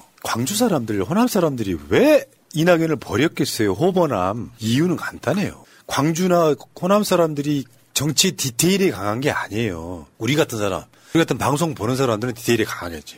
뭐가 중요하냐면 명분, 정의 이런 것들이 엮여서 야 저쪽이랑 열심히 싸우라고 180석 만들어줬더니 뭐하냐. 사실 이낙연은 문재인 대통령한테 허출돼가지고 꿀빵 거 아닙니까. 누가 이낙연을 알아요. 알고 봤더니 과거에는 동아일보 기자 출신으로 노무현 대통령 거고 그냥 사실은 정확한 수박의 원조인 거거든요. 그런 사람이 문재인 정부 인기 등이 없고 총리질 좀 잘했다고 대선 후보가 됐어. 근데 본색이 드러나 이명박 박근혜 사면 그럼 저쪽은 좋아할 수 있지. 근데 호남 사람들 입장에서는 반성 없는 사면 반대한단 말이에요. 일본하고 똑같은 것처럼. 그 짓을 당대표가 대거도 했단 말이에요. 그래서 정 떨어진 거예요. 상당수의 사람들은 이낙연의 민주당이나 이재명의 민주당이나 문재인의 민주당이나 똑같다고 생각하는 거예요. 그래서 이미 마음 떠난 사람들이 서울시장, 부산시장 재보궐선거 이후에 표를 안 주기 시작했어요. 그 결정판이 지방선거 때 광주 투표율이 그것밖에 안 나온 이유랑 똑같습니다. 그러니까 이 선거가 연달아 지게 된 데는 이낙연 책임이 100%예요. 거기에 M1 이재명이 들어가 있을 뿐이고 또 이재명의 결정적으로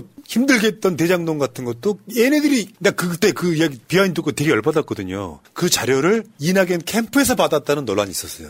그 보도를 낸 기자가. 이게 지금 민주당의 상황인데 어디서 지금 대선 평가하자는 얘기가 또 나와. 이거 하면 민주당이 시끄러워지니까 오히려 혁신에서 안 한 거를 갖고 혁신이가 막 일 안 하는 것처럼. 이제 진짜 미친놈들인 거죠. 뭘 알고나 좀 말했으면 좋겠어요. 여기까지 하겠습니다.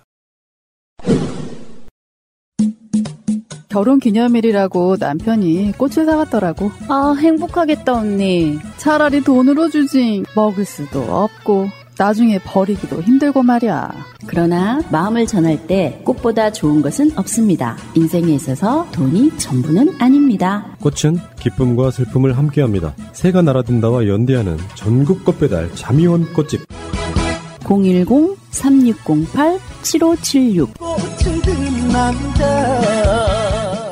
여보 고마워. 자, 마지막으로 혁신한 이야기 한번 해볼까요? 자, 일단 저는 김은경 혁신위원장을 다시 봤어요. 어떤 논란이 있어도 자기가 할 일 하잖아요. 난 저런 캐릭터가 너무 멋있어. 혁신안 발표하는데 오늘 활동을 끝낸다. 그간 부족한 말로 볼펜을 들여 죄송하다고 사과를 하더라고요.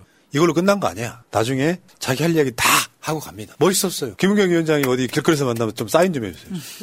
핵심? 대략적으로 지금 이게 거의 한 100페이지 가까운 정도의 자료, 혁신안 내용은 새날 텔레그램 정보방에 그냥 통째로 올려놨거든요. 여러분들 그거 다운받아서 보시고요. 여기 보면 전체적으로 봤을 때 가장 큰 게 대의원과 권리당원의 표의 등가성을 1대1로 만들었다. 첫 번째. 그리고 국회의원 평가 시에 사실은 이거요. 윤리 회복하라고 하는 게 두 번째 안에 있잖아요. 첫 번째 항과 두 번째 항에 공직윤리 항목, 공직윤리 부적격자 공천배제 이런 것들이 혁신 안에가 들어가 있어요. 그러니까 지금 이재명 대표를 겨냥한 듯한 민주당의 또는 송영길 전 대표를 겨냥한 듯한 윤리 회복 이런 거를 이낙연이 어저께도 이야기를 했지만 실제로 내용에 들어가 있다고요. 그리고 국회의원 평가할 때 하위 10%에서 40%까지는 비례에 이렇게 감산한다 이런 거 있잖아요. 이거 굉장히 잘한 거예요. 이따 넘어가시고 대충 내용들이 그런 거고 가장 중요한 건 첫 번째 경선 시 평가 하위 30%까지 감산 적용 제한. 170명, 180명이 되는 국회의원들을 평가해야 될 거 아니야. 국민 세금으로 우리 당원들이 뽑아서 비례대표 마찬가지고 당원들이 뽑아서 국회의원 활동 4년 했으면 평가해야 될 거 아니에요.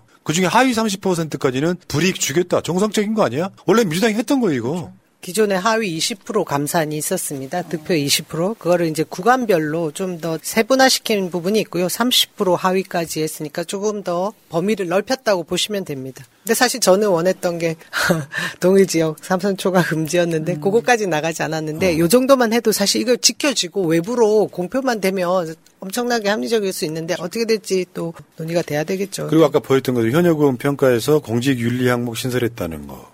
그 공직윤리에서 공직자 윤리법을 어기거나 이해충돌 방지법에 위배가 되거나 부정청탁금지법에 위배되면 예 출마를 못하게 하겠다 이런 얘기죠. 그러니까 이제 하위 10%는 40% 이건 거의 나가 떨어지는 거고요. 40%면 그러니까 170명 중에 17명. 17명은 사실상 공천 못 받는 거죠, 일단은. 근데 10에서 20% 드는 사람은 30% 감산이잖아요. 이 사람도 공천 못 받아요, 이 정도 되면. 30% 감산하는데 100점 만점에 30점 깎고 들어가는데 이기기 힘들어요. 다른 말로 기존 현역 중에 한 50% 물갈이 할 수 있는 구조. 네. 다음에 국회의원 평가 시에 공직윤리 부적격자 공천 배제 제한. 이것도 마찬가지고. 그러니까 지금 나오는 안들을 여러분들 새날 텔레그램 정보방에 올려놓은 자료 보시면은 굉장히 다양하게 들어있는데 지금 이제 한두 가지 갖고 지금 이제 지지고 복귀 시작됐어요 벌써. 참. 그 다음에 결정적인 게 당대표나 당대표 선출 또는 최고위원 선출. 저는 이게 학대가 될 거라고 보는데 총선도 지역별로 경선할 거 아니에요? 그러면 이제 이게 적용돼야 된다고 생각해요. 일괄적으로. 당원들이 공직 후보자를 낼 때는 당원 70%, 여론조사 30%로 가자. 그러니까 권리당원도 사실은 대의원도 사실은 권리당원이잖아요. 권리당원 전체가 구성원이고 그 권리당원 중에 맡고 있는 역할이 대의원이 있거나 당대표가 있거나 이런 거예요. 좀 더 정확히 말하면 당대표도 권리당원이에요. 그러니까 당대표도 대의원이라고요. 이렇게 돼 있다 보니까 표는 무조건 권리당원 사실상 100%인 거고 점수 합산할 때 여론조사 30% 넣자. 다시 도표를 한번 볼게요. 저 도표가 새날 텔레그램 정보방에 있는 그 자료에 나와 있는 자료예요. 현행 대의원 30, 권리당원 40, 일반당원 5%, 일반국민 여론조사 25%인데 요거를 제한하기를 권리당원 70, 여론조사 30으로 하자. 대의원제를 없애지 않으면서도 신의 한 수다. 대의원제는 그대로 두지만 대의원들의 역할은 있는 거니까 대의원제는 그대로 두고 그렇게 하자. 이거는 진짜 신의 한 수 같아요. 대의원제 폐지가 아니잖아. 그렇죠. 우리 시청자분들도 다 아시겠지만 왜 이 시점에 대의원제를 폐지하자는 우리 당원들 뜻과 다르게 이른바 비명계 쪽에서는 지금 필요도 없는데 왜 대의원제 표의 등가성 그거를 또 뭐 수정하느냐 이런 반발을 하는 이유가 뭐겠습니까? 만약에 저희가 전당대회를 새로 치러야 되는 그런 비상시가 올 때 당원들 100% 의사가 전달되는 그런 대표를 두지 않겠다라는 생각인 거거든요. 기득권을 계속 유지하는 그런 당대표를 만들어서 원내에 그 기득권을 유지하겠다라는 생각 때문에 이렇게 반발을 하는데 당내 민주주의가 결국 우리 그 당원들이 원하는 민주주의가 결국 1인 1표제였잖아요. 시기와도 상관없는 문제고요. 지금 하지 않으면 언제 또 합니까? 그러니까 이런 것들이 이제 확대 적용되면 지역에서 경선할 때요. 이분들이 지금 권고한 거 사항 중에 민주당에서 온라인으로 투표하는 시스템 만들어져 있으니 적극 활용하라 이런 얘기 들어있고요. 실제로는 내가 주장하는 바가 그거예요. 민주당이 혁신해야 된다는 것이 혁신의 요체가 뭔지를 정확히 말씀드린다고. 시대에 뒤떨어진 건 바꾸라는 이야기예요. 그게 혁신이죠. 시대에 뒤떨어진 건 바꾸라. 지금 국민의힘도 앞서가서 없앤 대의원제를 민주당이 붙들고 있을 이유가 없는데 대의원이라고 하는 사람들만 붙들고 당권 어떻게 한번 잡아볼까. 당권 안 뺏겨볼까. 그러면서 지금 반대하고 있는 건 구시대적인 거잖아요. 당원 민주주의 있잖아요. 당원이 100만 명만 돼도 당원들만 있어도 됩니다. 왜냐하면 되게 국민들 여론을 반영할 만한 정도의 숫자가 돼. 여론조사가 전국 1000명으로 하잖아요. 이해찬 대표님이 바닷물 0.3% 소금? 그 얘기 하신 적 있잖아요. 국민 대표할 수 있는 숫자가 됐습니다. 민주당의 권리당원 숫자가. 그리고 우리 지금 130만, 내지는 100만 이런 얘기하는데 오늘 혁신위에서 250만 권리당원이라는 표현을 확실하게 했어요. 우리는 250만 권리당원 당입니다. 이거 정말 교정해야 될 것 같아요. 제가 보니까. 250만이 됐다는 얘기. 그럼요. 진짜? 오늘 확실하게 그걸 명시적으로 얘기했어요. 왜 다들 130만, 100만 들쑥날쑥 하는지 모르겠어요. 우리 민주당 250만 권리당원이라고 했습니다. 그럼 일국의 권리당원 입장에서 내가 놀라는 거야. 우리가 얼마인지를 몰랐네. 그러니까요. 우리 막 130만 해도 와 되게 많다 막 그랬는데. 근데 공고사항은 아닌데 개인 사적으로 물었을 때 답한 거. 혁신위원장이. 중진들은 당의 미래를 위해서 불출마를 결단하기 바란다. 여기 이제 당의 중진들도 있고 현역들도 있고 다시 돌아오시는 이제 오비들 이분들도 좀 그냥 분위기상 신진 세력이 막 들어가야 되는데 그래서 그런 사람들이 국회의원 되기를 막 기대하는 분위기가 돼야 되는데 이제 80 되시는 분 70대 넘어가시는 분들이 나도 할래 하면 안 된다는 공고사항은 아니고 사기원님을 전제로 얘기하더라고요. 저희도 더원협에서 이 혁신위원들과 간담회를 가졌었거든요. 그때 그 동일 지역 그것도 특히나 민주당에서 깃발만 꽂아도 되는 지역 에서 다선을 하시는 분들은 스스로 용퇴하실 수 있고 새로운 물을 또 저희가 물갈이가 될 수 있게 혁신 안에 넣어달라는 요구를 했는데 그 부분을 이렇게 표현한 것 같더라고요. 우리 국민들이 원하는 방향 아닙니까? 특히 호남에서도 그렇고. 그게 웃기잖아. 나 되게 웃긴 게 이런 거. 옛날 거라고 하는 게 그거잖아요. 이번에 그것도 공고했다. 전국 대의원 대회가 당대표 뽑는 선거잖아요. 저기 행사잖아요. 전당대회인데. 전당대회로 바꾸라고. 우리 전당대회 한다고 알고 있는데. 네, 전국 대의원대회예요. 막상 공식 명칭은 전국 대의원대잖아요. 바꾸라고. 그러니까 대의원은 다시 말씀드립니다. 대의원제가 있는 게 꼭 나쁜 것만은 아니다. 분명히 대의원들을 통해서 표의 등가성을 높이는 측면이 있다. 호남과 수도권에만 권리당원이 훨씬 많으니 경북이나 이런 데에서는 대의원들이 그 몫을 하는 거다라고 이야기를 하지만 현실적으로 보면 이렇게 하면 되잖아요. 지금 핸드폰으로 다 되는 세상이잖아요. 그러면 이게 뭐가 필요 있어? 오늘 우리 3명이 당대표 출마를 해.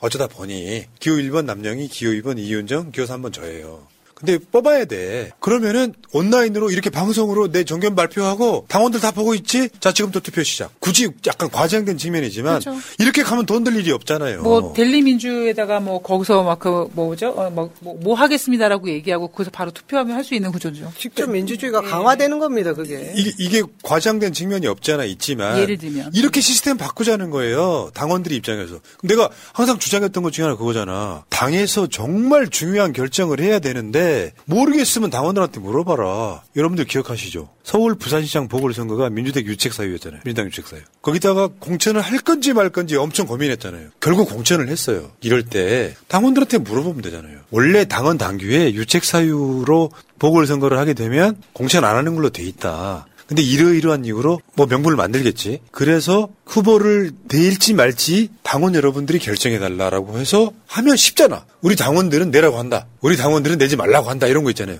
그냥 이걸 활용하면 되는 거잖아요. 핸드폰이 다 들어있으니까. 이런 것들을 이제 아까 말씀드린 것처럼 시대에 뒤떨어진 건 다 버려라. 근데 요거를 지금 다시 말씀드립니다. 혁신을 만들려고 한 게 비명계예요. 원래 혁신위원회를 만들 생각이 없었는데 이재명 지도부를 흔들 생각으로 혁신위원회 만들으려고 이야기한 거예요. 그래서 이재명 대표가 이대경 위원장 몇 시간 만에 날리고 일주일 지나서 김은경 혁신위원장 임명해요. 김은경 혁신위원장은 이재명 대표가 일면식도 없는 사람이에요. 오히려 문재인 정부 때 임명된 인사예요. 그래서 어떻게 보면 출신 성분은 소위 친낙도도 반대할 명분이 없었어요. 근데 혁신위가 2달 뭐 이렇게 지나가면서 나오는 메시지가 뭔가 이상해. 그러니까 김은경 혁신위를 이낙연계 사람들이 흔들어. 사생활 문제, 동력이 떨어져. 혁신위 해체해야 돼. 막 이렇게 이야기가 나왔었잖아요. 어쨌건 김은경 혁신위원장은 사실상 완주를 한 거예요. 그 혁신위가 출범을 할 때 이재명 대표가 한 약속이 있어요. 혁신위의 모든 제안은 적극 수용하겠다고 그랬어요. 근데 혁신위 만들자고 하는 소위 친낙회들이 혁신위를 흔들어 댔고 대의원제 폐지에 반대하고 있어요. 어떻게 할 건데? 민주당 권리당원들이 일어서셔야죠. 혁신위의 권고사항을 100% 수용하라 해야죠. 그래야만 민주당이 혁신이 되는 거예요. 민주당에서 현실적으로요. 표현이 이상할지 모르겠는데 바꿀 수 있다면 이재명 빼고 다 바꿔야 돼요. 이길 수만 있다면. 이재명은 빼버리면 안 되는 이유가 있어요. 이재명은 상징이기 때문에 그렇습니다. 이재명까지 빼버리면 90점이 사라지는 거야. 근데 쟤네들은 이재명만 빼려고 하잖아요. 우리는 이재명 빼고 바꾼다. 이재명이 좋아서는 두 번째 문제예요. 이재명이랑 90점이 없으면은 민주당 망한다고요. 모든 당원들이 최소한 정권교체를 하고 싶은데 이재명만한 인물이 없다고 생각해. 심지어는 이재명을 심리적 대통령으로 생각해. 그 사람 빼면 민주당에는 완전히 망하는 구조로 돼 있는 거예요. 자, 혁신이 권고안 안 받을 수 없겠죠? 그럼요. 한 약속이니까? 네, 받아야죠. 받아야 되고 저는 이번 김은경 혁신위가 발표한 이 내용들도 굉장히 알찼다고 생각하고요. 우리 당원들이 요구하는 그 요구 전폭적으로 수용했다고 봅니다. 그래서 당 내에서 뭐 의총에서 결정할 사안도 전 아니라고 보고요. 우리 당원들에게 이 뜻이 어떻는지 물어보는 그런 과정도 필요하다고 생각하거든요. 네. 자, 여기까지 합시다. 채널 방송 좋으셨다면 빼먹은 거 없지? 좋아요. 또 오늘 방송 처음 오신 분들은 구독 꼭 좀 해주세요. 구독이 필요해요. 구독이.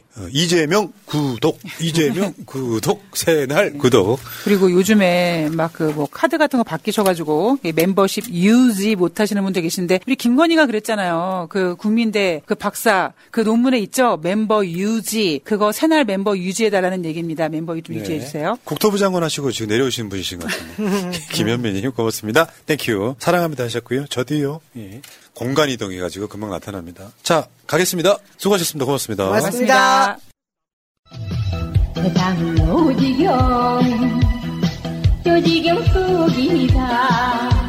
전 해병대 수사단장 박정훈 대령입니다.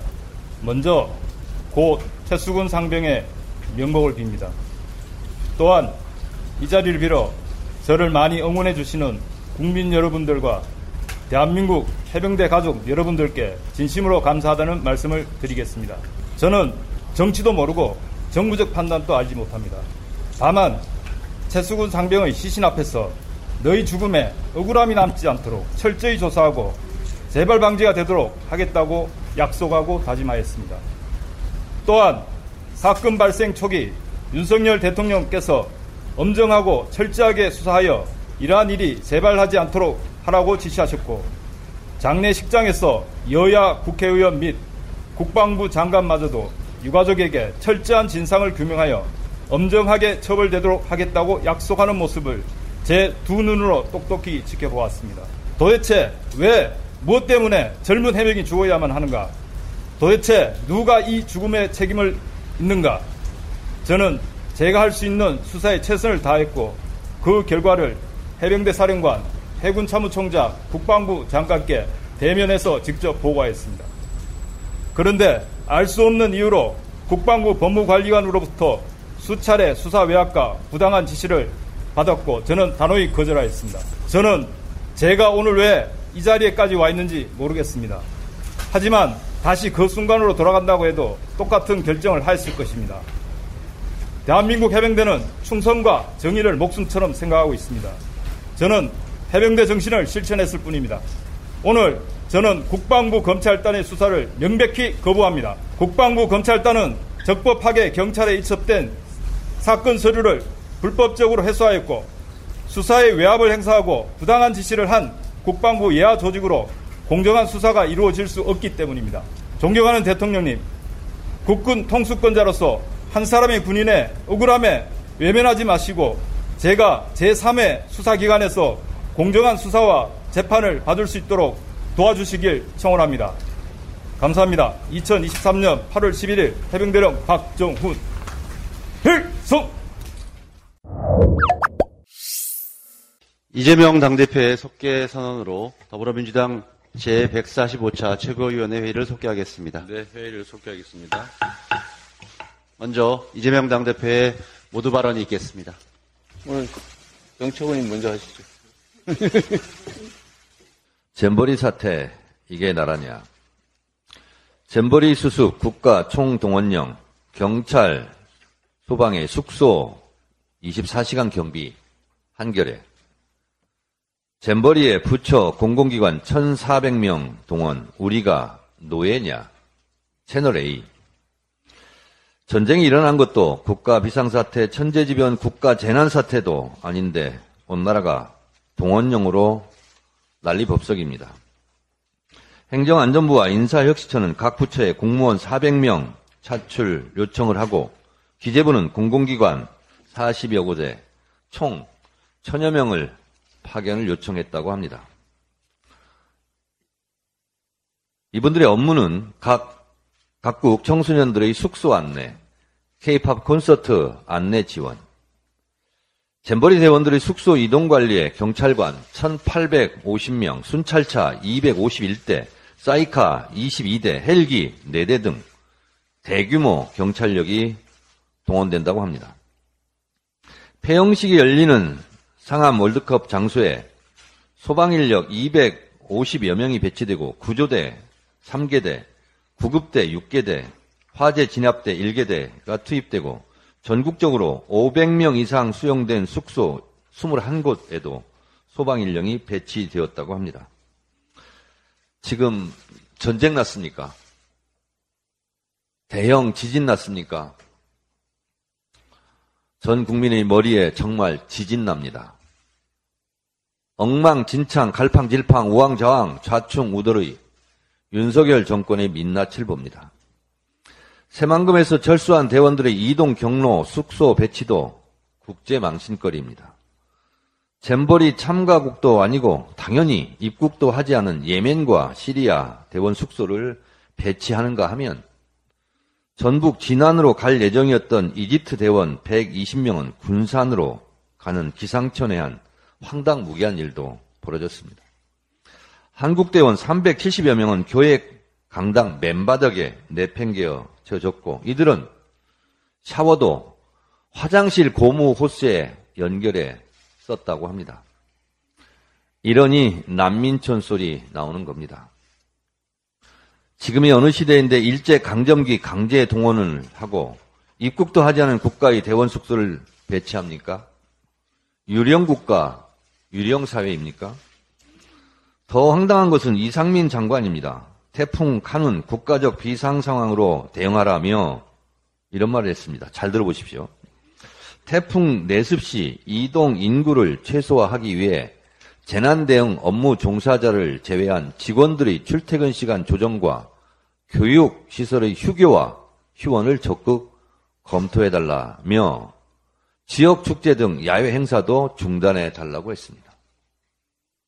아니 이동 인구를 최소화하자며 전국에 분산 배치된 4만여 명의 잼버리 대원들은 서울 상암으로 집결 이동하라고 하고 야외 행사를 중단해달라며 대형 야외 콘서트는 상암 월드컵 경기장에서 연다고 합니다.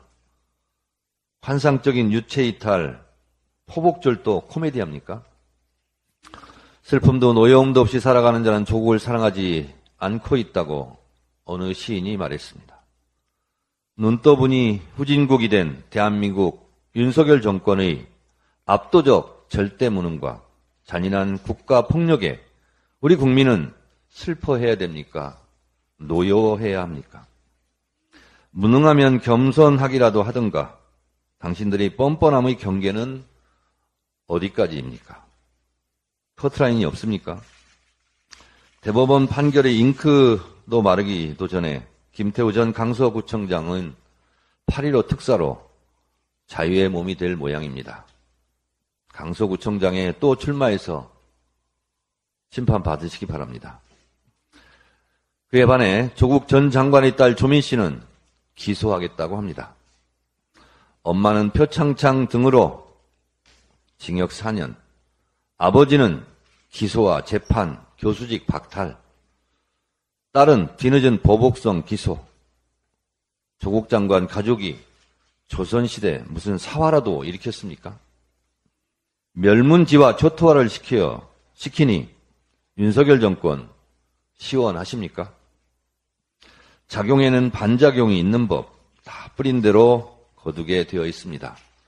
하늘은 무심하지 않습니다. 하늘이 노여움이 그대들의 압도적 절대 무능과 잔인한 국가 폭력을 심판할 것입니다. 이어서 고민정 최고위원의 발언이 있겠습니다. 어제 혁신위가 혁신안을 발표하고 퇴장했습니다.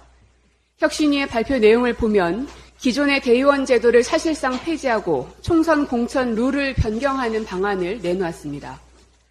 혁신위가 제안한 내용 상당수는 우리 민주당의 헌법인 당헌 개정이 필요한 사항들입니다. 대의원제 폐지는 총선에는 전혀 적용사항이 없고 오로지 전당대회, 즉 당대표와 최고위원을 선출하는 곳에만 적용됩니다. 이재명 대표를 비롯한 저희 지도부가 총사퇴하지 않는 한 내년 총선 이후에 전당대회는 치러지게 될 것입니다. 내년 총선이 끝나고 해야 할 일을 굳이 지금으로 당겨야 할 시급성이 무엇입니까? 또한 전당대회 룰은 당원 25조의 비율이 정해져 있어 수정하기 위해서는 당헌을 개정해야 하고 중앙위를 소집해야 합니다. 저희 지도부조차 결정할 수 있는 사안은 아니라고 생각합니다. 국민이 선출해야 할 총선에 영향을 미치는 것도 아니고 국민의 민생과 관련된 시급성을 다투는 것도 아닌 일로 오로지 민주당 대표와 지도부를 선출하기 위해 이런 무리수를 두어야 하는 이유를 찾기 어렵습니다. 공천 룰에 대해서도 말씀드리겠습니다. 매번 선거를 앞두고 민주당은 각종 잡음에 시달렸습니다. 그래서 이해찬 전 대표는 공천 부작용 등을 방지하기 위해 총선 1년 전 공천 룰을 전당원 투표로 확정하도록 특별당규에 규정했습니다. 당헌 제97조 제4항, 공직선거 후보자에 대한 심사 기준과 방법 등 후보자 추천에 필요한 규정과 절차는 해당 선거일 1년 전까지 확정하고 공표하여야 한다라고 되어 있습니다. 이 당규에 따라 민주당은 2023년 5월 8일 22대 국회의원 선거 후보자 선출 규정에 관한 특별당규를 제정한 바 있습니다. 당시 중앙위원 투표자 중 83.15%의 찬성, 권리당원 중 61%의 찬성, 총 합산 결과 72.07%의 찬성으로 해당 당규가 제정됐습니다.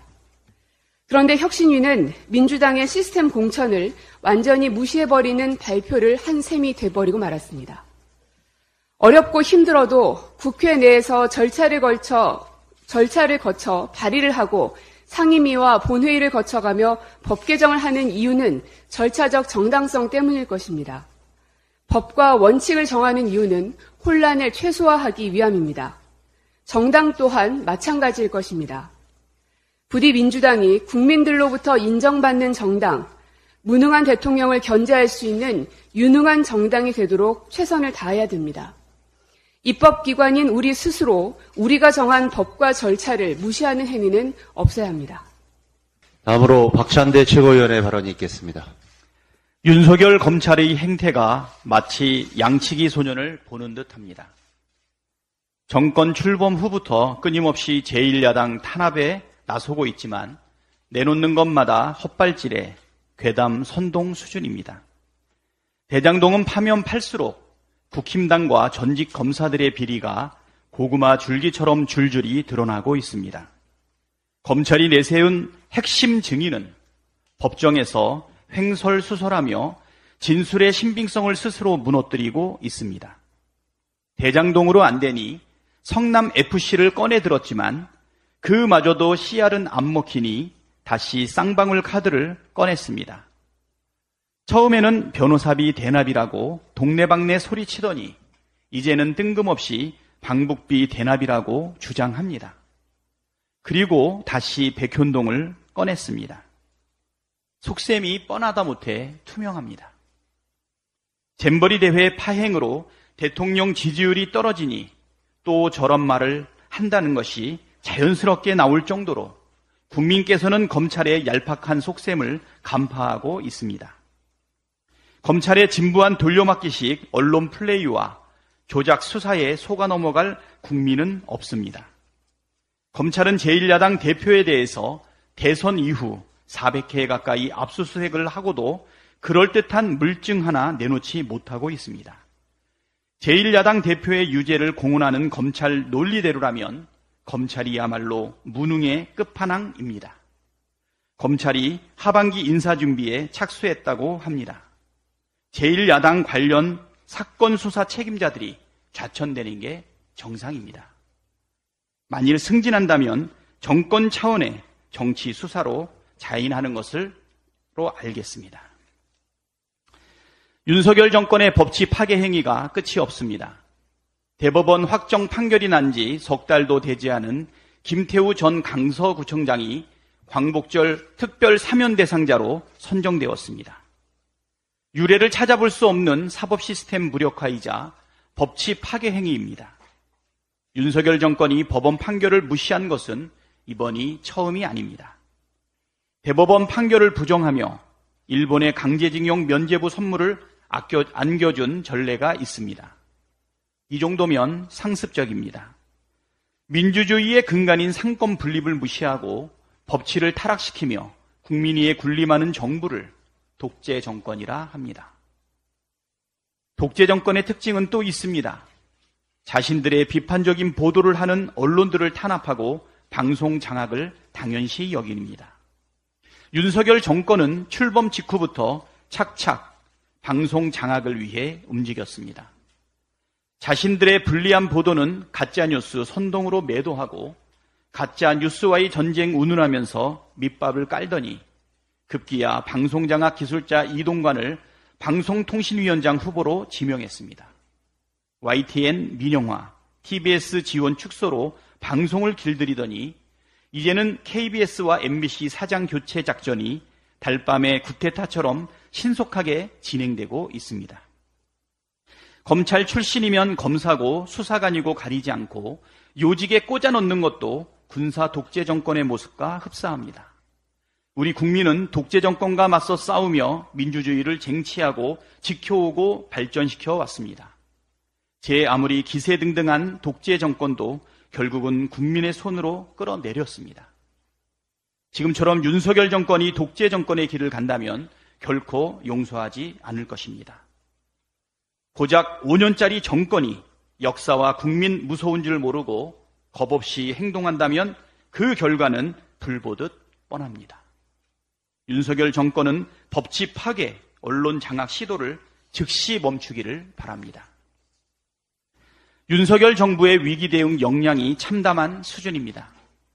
출범 후 15개월 내내 무대책, 무대응, 무책임으로 일관하더니 결국 잼버리 대회 준비와 운영, 사후수습 과정도 파행의 파행을 거듭하고 있습니다. 사고는 윤석열 정부가 쳤는데 수습은 공공기관의 몫이 됐고 부끄러움은 국민의 몫이 되었습니다.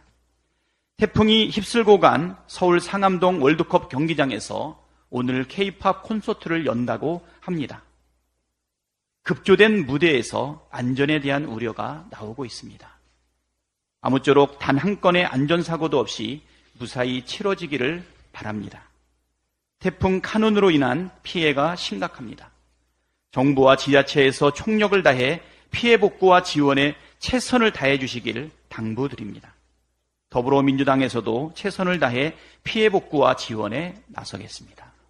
다음으로 서영교 최고위원의 발언이 있겠습니다. 살다 이런 경우 처음 봅니다. 김태우 전 구청장, 국힘당이죠. 국힘당 김태우 전 구청장이 3개월 전에 대법원에서 공무상 기밀 누설죄로 유죄 판결을 받았습니다. 그래서 구청장을 그만두게 되었습니다. 그런데 윤석열 정권의 법무부가 사면 심사를 하면서 이 사람을 사면 대상에 넣겠다고 한답니다. 살다 이런 경우 처음 봅니다. 3개월 전에 법의 판단을 받았는데 이 법원을 무시하며 법원 판결을 무시하며 이를 다시 김태우를 다시 살려줘서 강서구청장 다시 내보낼 모양이죠. 국민 여러분, 살다 이런 경우 처음 봅니다. 많은 사람들이 얘기합니다. 설마요 라고 이야기하는데 윤석열 정부는 그 설마를 진짜 해냅니다. 법적으로 문제가 있는 사람을, 범죄자를 다시 사면시켜서 그 당사자는 자기가 구청장 다시 나가겠다고 큰소리치고 다닌다고 합니다. 이런 사람이 다시 구청장이 되어서도 안 되지만 사면 절대 안 된다, 이렇게 이야기하겠습니다. 그 사람이 범죄를 저질러서 법적 판단을 받아서 강서구청장을 그만두어서 강서구청장 재보궐선거가 이루어지면서 국민의 혈세가 얼마나 더 낭비되는 상황인데 국힘당은 강서구청장 후보를 내지 않아야 되는 상황 아닙니까? 이렇게 경고하겠습니다. 살다 또 이런 경우 처음 보는데요. 얼마 전이었습니다. 최수근 우리 상병이 홍수로 사라져간 사람들을 수색하다가 구명조끼만 입었어도 살았을 텐데 라는 상황 속에서 물살에 쓸려가 떠나게 되었습니다. 우리 모두 다 가슴이 아팠습니다. 그런데 또다시 알게 된 것은 장화를 신고 들어가라고 했다는 거 아닙니까? 중대 간부가 건의했습니다. 물이 장화에 들어가면 보행할 수가 없고 헤엄칠 수도 없습니다. 그래서 장화는 안 된다고 했음에도 불구하고 장화를 신고 들어가라고 해서 최수근 상병이 살아나올 수가 없었습니다. 부모님이 울부짖었습니다. 장화만 신지 않고 군화만 신었어도 헤엄쳐 살아나왔을 텐데 라고 했습니다. 그래서 그와 관련해서 해병대 내에서 자체 수사가 이루어졌습니다. 자체 수사를 했는데 이 수사하던 사람의 수사 결과 보고서를 국방부 장관이 결재했습니다. 7월 30일에 무엇이 문제가 있는지 수사를 했고 국방부 장관이 그 수사 결과서를 보고받고 결재를 했습니다. 그리고 국방부에서 7월 31일 날 언론 브리핑을 하기로 되어 있었고 국회에도 보고하기로 되어 있었습니다. 그런데 그 수사 결과 보고가 당일날 취소가 됩니다. 그리고 국방부 장관이 수사보고서 경찰 이첩 보류를 국방부 장관이 지시를 합니다. 자신이 결재한 서류를 보류하라고 지시를 합니다. 그리고 이 해병대 수사단은 수사보고서를 8월 2일 경찰에 이첩하려고 했습니다. 그런데 국방부가 이 수사보고서를 회수를 합니다. 경찰에 이첩한 수사보고서를 회수를 하고 오히려 그 수사를 하던 수사단장을 집단 항명의 수괴라며 보직 해임 그리고 입건시켰습니다. 정말 살다 이런 일 처음 봅니다. 문제가 있다고 수사하던 수사단장을 항명의 수괴라며 보직 해임시켰습니다. 그 관계자들도 보직 해임시켰습니다. 그런데 이 과정에서 이 내용을 대통령실에 보고하라고 했던 거 아닙니까? 대통령실에 보고가 있은 이후에 이런 일이 일어났다고 합니다. 정말 윤석열 정부 어떤 일이 있었는지 낱낱이 국민 앞에 보고해야 합니다. 이와 관련해서 지금 국방위원회에서도 다시 자체 상임위를 열 계획으로 되어 있다고 알고 있습니다. 낱낱이 밝혀서 이에 개입한 선이 누구인지, 대통령실의 누구인지, 대통령실의 어디까지인지 철저히 밝힐 것을 촉구하겠습니다. 이상입니다. 계속해서 서은숙 최고위원의 발언이 있겠습니다. 더불어민주당 혁신위원회가 혁신안을 발표했습니다. 낡은 것을 바꾸거나 고쳐서 새롭게 한다. 혁신의 사전적 의미입니다. 그러므로 단체나 조직을 혁신할 때 반대하고 저항하는 목소리가 나올 수밖에 없습니다. 그러므로 혁신의 과정은 혼란스러워 보일 수밖에 없습니다. 정당의 혁신은 어떠해야 합니까? 정당은 지향하는 이념과 철학의 기초 위에 그것을 구현할 수 있는 탑을 쌓아야 합니다. 위대한 민주주의 정신을 계승한다. 서민과 중산층의 이해를 대변하고 모든 사람이 차별받지 않고 동등한 권리를 보장받을 수 있도록 노력한다. 더불어민주당 강령의 전문에 나오는 내용입니다. 우리 당의 이념과 철학을 말하는 것입니다. 민주당의 시스템과 운영은 민주당의 이념과 철학에 맞게 변화, 발전되어야 합니다. 민주주의, 차별받지 않는 동등한 권리, 우리 당이 지향하고 나아가야 할 가치입니다. 민주당은 혁신하는 이 기준에 의하여 평가해야 합니다. 더 많은 권리를 가진 사람들이 혁신에 저항하는 것은 자연스러운 과정입니다. 이해하고 포용하되 극복해야 합니다. 메신저를 공격하라. 완벽한 사람은 존재할 수 없습니다. 실수하지 않는 사람은 존재할 수 없습니다. 혁신을 이끄는 사람은 이 공격을 피할 수 없습니다. 김윤경 혁신위원장님 그동안 고생하셨습니다. 혁신위원 여러분 고생하셨습니다. 모든 사람을 만족시키는 혁신은 존재할 수 없습니다. 내 마음에 들지 않는다고 혁신을 거부하는 것은 자기 스스로를 낡은 존재로 만드는 길이라는 것을 우리 함께 자각했으면 좋겠습니다. 김태우 전 강서구청장이 대법원에서 유죄 판결을 받은 지 3개월 만에 특별사면 대상에 올랐습니다. 대법원은 김태우가 공무상 기밀 누설을 저질렀다고 분명히 판결했습니다. 대법원 판결을 부인하는 것은 삼권 분립을 무력화하는 반헌법적인 행위입니다. 더구나 대법원 판결 3개월 만에 김태우 전 강서구청장을 사면하는 것은 법원의 존재 자체를 부정하는 것입니다. 윤석열 대통령님, 정적과 상대당은 없는 제도 만들어서 때려잡고 자기 편의 죄는 3개월 만에 면죄부를 주는 정권이 되어야 만족하십니까? 대통령의 결단을 온 국민이 지켜보고 있다는 점을 명심하시기 바랍니다. 윤석열 검사 독재 정권의 본질은 법치주의가 아닙니다. 검찰의 수사 권력으로 억압적 통치를 하는 정권에 불과합니다. 이 현실과 맞서 싸우지 않고 외면하면서 개인의 정치적 이익만 쫓는 모든 정치인은 결국 윤석열 검사 독재 정권의 협력자가 된다는 점을 말씀드리고 싶습니다. 이상입니다. 마지막으로 이재명 당대표의 발언이 있겠습니다. 네, 윤석열 정부가 국민들의 삶과 괴리된 엉뚱한 일에 공력을 쏟고 있습니다. 오늘은 우리 국민들께서 얼마나 고통스러운 현장에 처하고 있는지를 잠깐 보여드리도록 하겠습니다. 국가 부채 비율에 관한 그래프입니다. 보시면 2020년 코로나 때 국가 부채 비율이 상당히 늘어난 걸 알 수 있습니다. 대한민국은 2020년에 40%대에서 50%대로 이렇게 조금 올라가서 현재 가장 하위에 가장 우량한 국가 부채 비율을 보여주고 있습니다.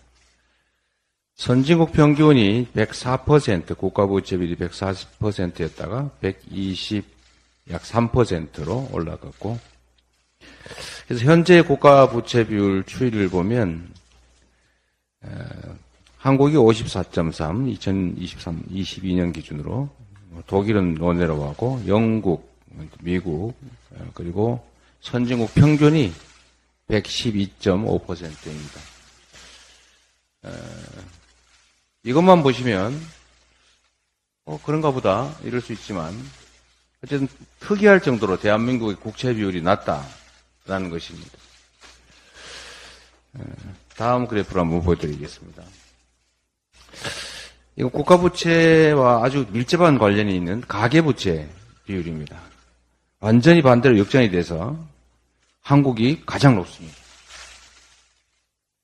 그리고 선진국 평균 GDP 대비 73%, 한국 105%, 약 30% 정도의 차이가 나고 있는 거죠. 30%면 되게 대한민국 GDP 그냥 쉽게 한 2,000조 정도 잡고요.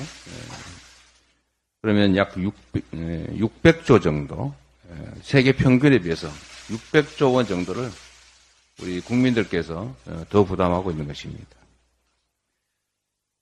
또 가계부채에 대한 이 증가율도 보면 정말 특이할 정도로 계속 상승하고 있는 걸 알 수 있습니다.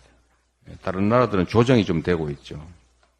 그리고 70%대를 유지하고 있습니다. 제일 중요한 건 바로 전 그래프와 다시 한번 돌아가 보시면 이 한국의 국가부채 비율은 낮고 가계부채 비율은 높고 다른 선진국들은 그대로 안정적인 70%대인 것을 알 수가 있습니다. 70%. 네. 이 그래프들을 보면 알 수 있는 것처럼 국가 부채 비율과 가계 부채 비율은 반비례 관계에 있습니다. 결국 국가가 빚을 줄 것이냐 아니면 가계가 빚을 질 것이냐에서 대한민국은 개인이 가계가 빚을 지는 것으로 정책을 펼쳐온 것입니다. 이 고가부채와 가계부채는 적절한 균형을 이룰 필요가 있고 결국은 이건 재정 지출로 조정이 됩니다.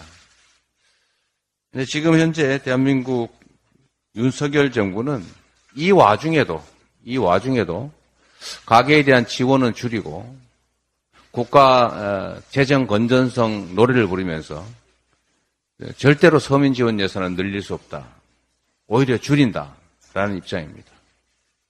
초부자 감세를 통해서 국가 재정이 줄어드니까 그 부담을 모두 가계에 떠넘기고 있고 결국 가계의 부채가 또 늘어나게 될 것입니다. 이렇게 해서는 국가가 존속할 수가 없습니다. 국민들이 살아갈 수가 없습니다. 정부 여당의 추경 편성에 나서줄 것을 촉구합니다. 국민의힘이 집권당이라면 대통령 눈치를 볼 게 아니라 국민의 눈치를 살펴야 합니다. 여당 의원들도 추경이 불가피하다는 거 잘 알고 있을 겁니다. 지금이라도 대통령에게 추경 편성을 제안하고 설득해야 합니다.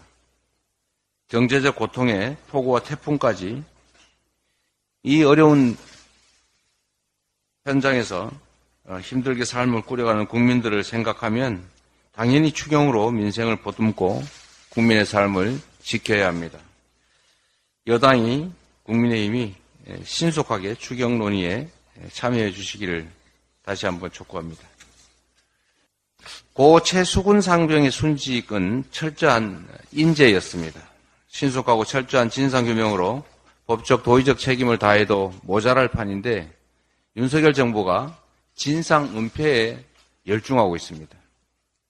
그는 말로만 엄정하고 철저한 수사를 지시했을 뿐이고 사단장 책임이 적시되니까 오히려 수사단장을 항명죄로 보직 해임했습니다. 경찰에 이첩된 보고서를 회수하고 범죄 혐의는 삭제했습니다. 이거 윤석열 정부식으로 표현하면 허위공문서 작성죄, 공문서 파회죄, 그리고 직권남용죄 이런 거 아닙니까? 고 최수근 상병의 조부는 사건 축소 은폐 의혹에 대해서 천인공노할 일이라고 직접 국방부에 편지를 보냈다고 합니다. 내 새끼가 주검이 돼서 돌아왔는데 진상 은폐에만 혈안이 된 군대에 어느 부모가 자식을 보낼 수가 있겠습니까? 더 이상 정부의 수사 결과를 믿을 수 없는 만큼 국회가 나서야 합니다. 민주당은 고 최수근 상병 순직에 대한 진상을 명백하게 밝히고 그 책임을 철저하게 따져 묻겠습니다. 국회 국방위를 신속하게 열어서 수사 은폐나 방해 의혹에 대해서 낱낱이 밝혀내겠습니다. 더 이상 석영치 않은 이유로 소중한 생명이 희생이 되고 그 진실마저 은폐되는 악습을 끊어내야 합니다. 청년 병사들의 희생과 헌신에 대한 합당한 대우야말로 튼튼한 국방의 근간이라는 점을 직시하시기 바랍니다. 이상입니다. 회의를 마치겠습니다. 최수근 상병을 죽음으로 내몬 해병대 1사단장을 감싸는 배우가 누구입니까? 국방부가 임성근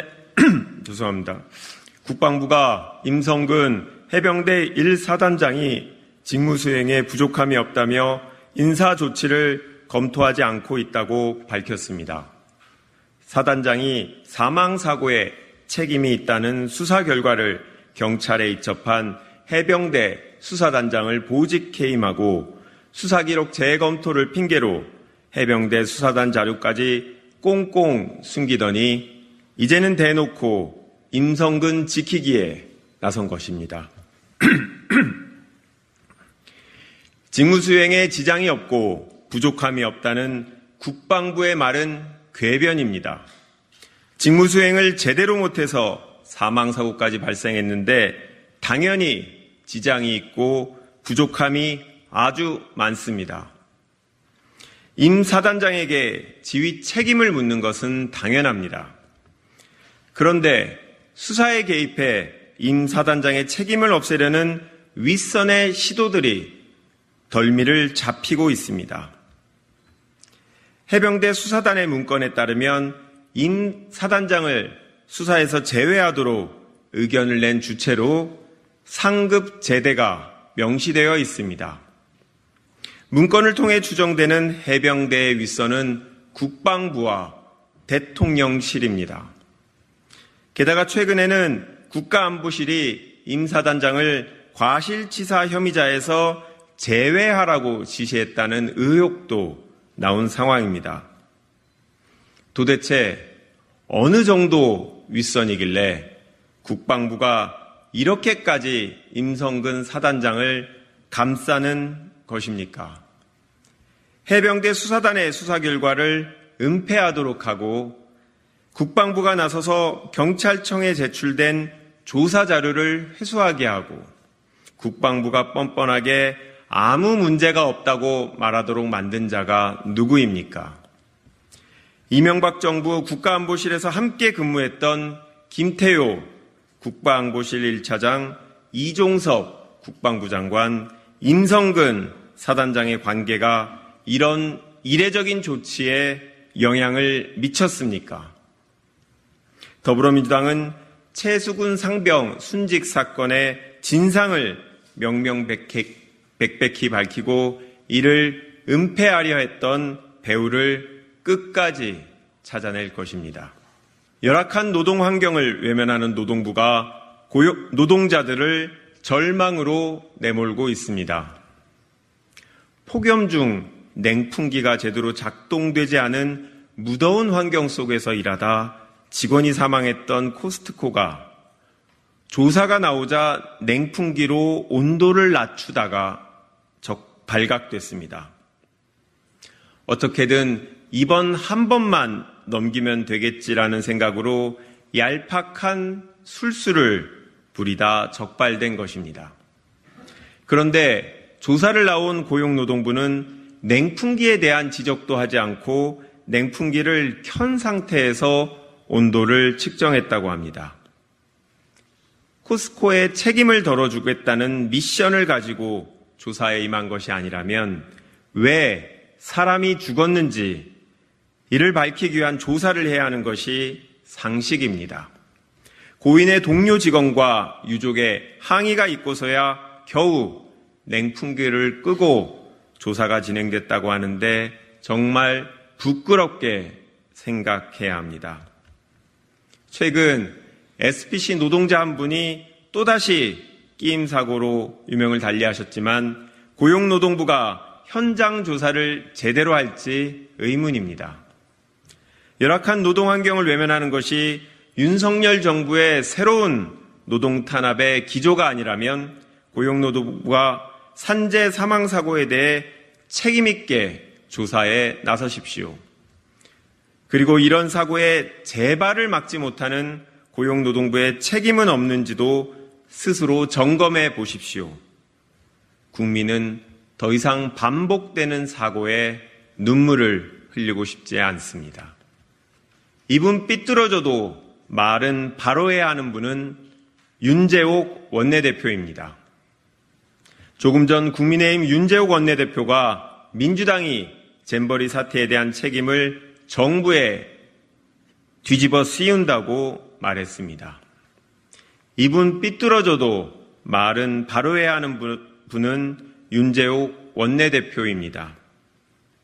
잼버리 사태는 분명히 컨트롤 타워의 역할을 방기한 윤석열 정부의 책임입니다. 그리고 부산 엑스포 얘기로 말꼬리 잡지 마십시오. 영국 BBC 방송이 이번 대회는 한국의 역량으로 감당할 수 있는 수준을 넘어섰다고 평가하는 등 전 세계가 우리 정부의 국제 행사 개최 능력을 의심하게 되었습니다.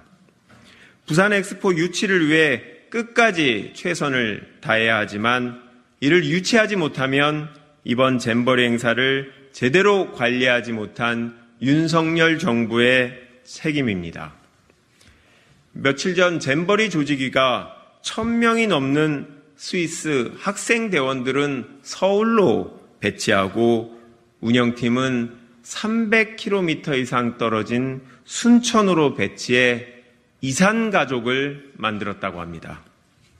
이 사실을 안 스위스 운영팀이 강력하게 항의하는 소동까지 벌어졌는데 이런 경험을 한 스위스가 우리에게 힘을 실어줄 것이라고 생각하십니까? 잼버리에 참여한 어떤 나라가 부산 엑스포 개최에 힘을 실어주겠습니까? 정말 안타깝지만 상식적으로 생각하면 너무나도 뻔한 일입니다. 윤석열 정부 들어 가슴 아픈 참사와 행정 실패가 많았는데 누구 하나 책임지는 사람이 없습니다. 지금이라도 야당의 비판을 듣고 바꿀 것은 바꾸고 고칠 것은 고치면서 국정을 운영해야 합니다. 그리고 야당의 상식적인 비판도 받아들이지 못할 거라면 앞으로 집권하지 마십시오. 그게 국민과 나라를 위한 길입니다. 이상입니다. 감사합니다. 이게 나라냐 이게 나라냐 우리는 끝까지 간다 촛불이 이길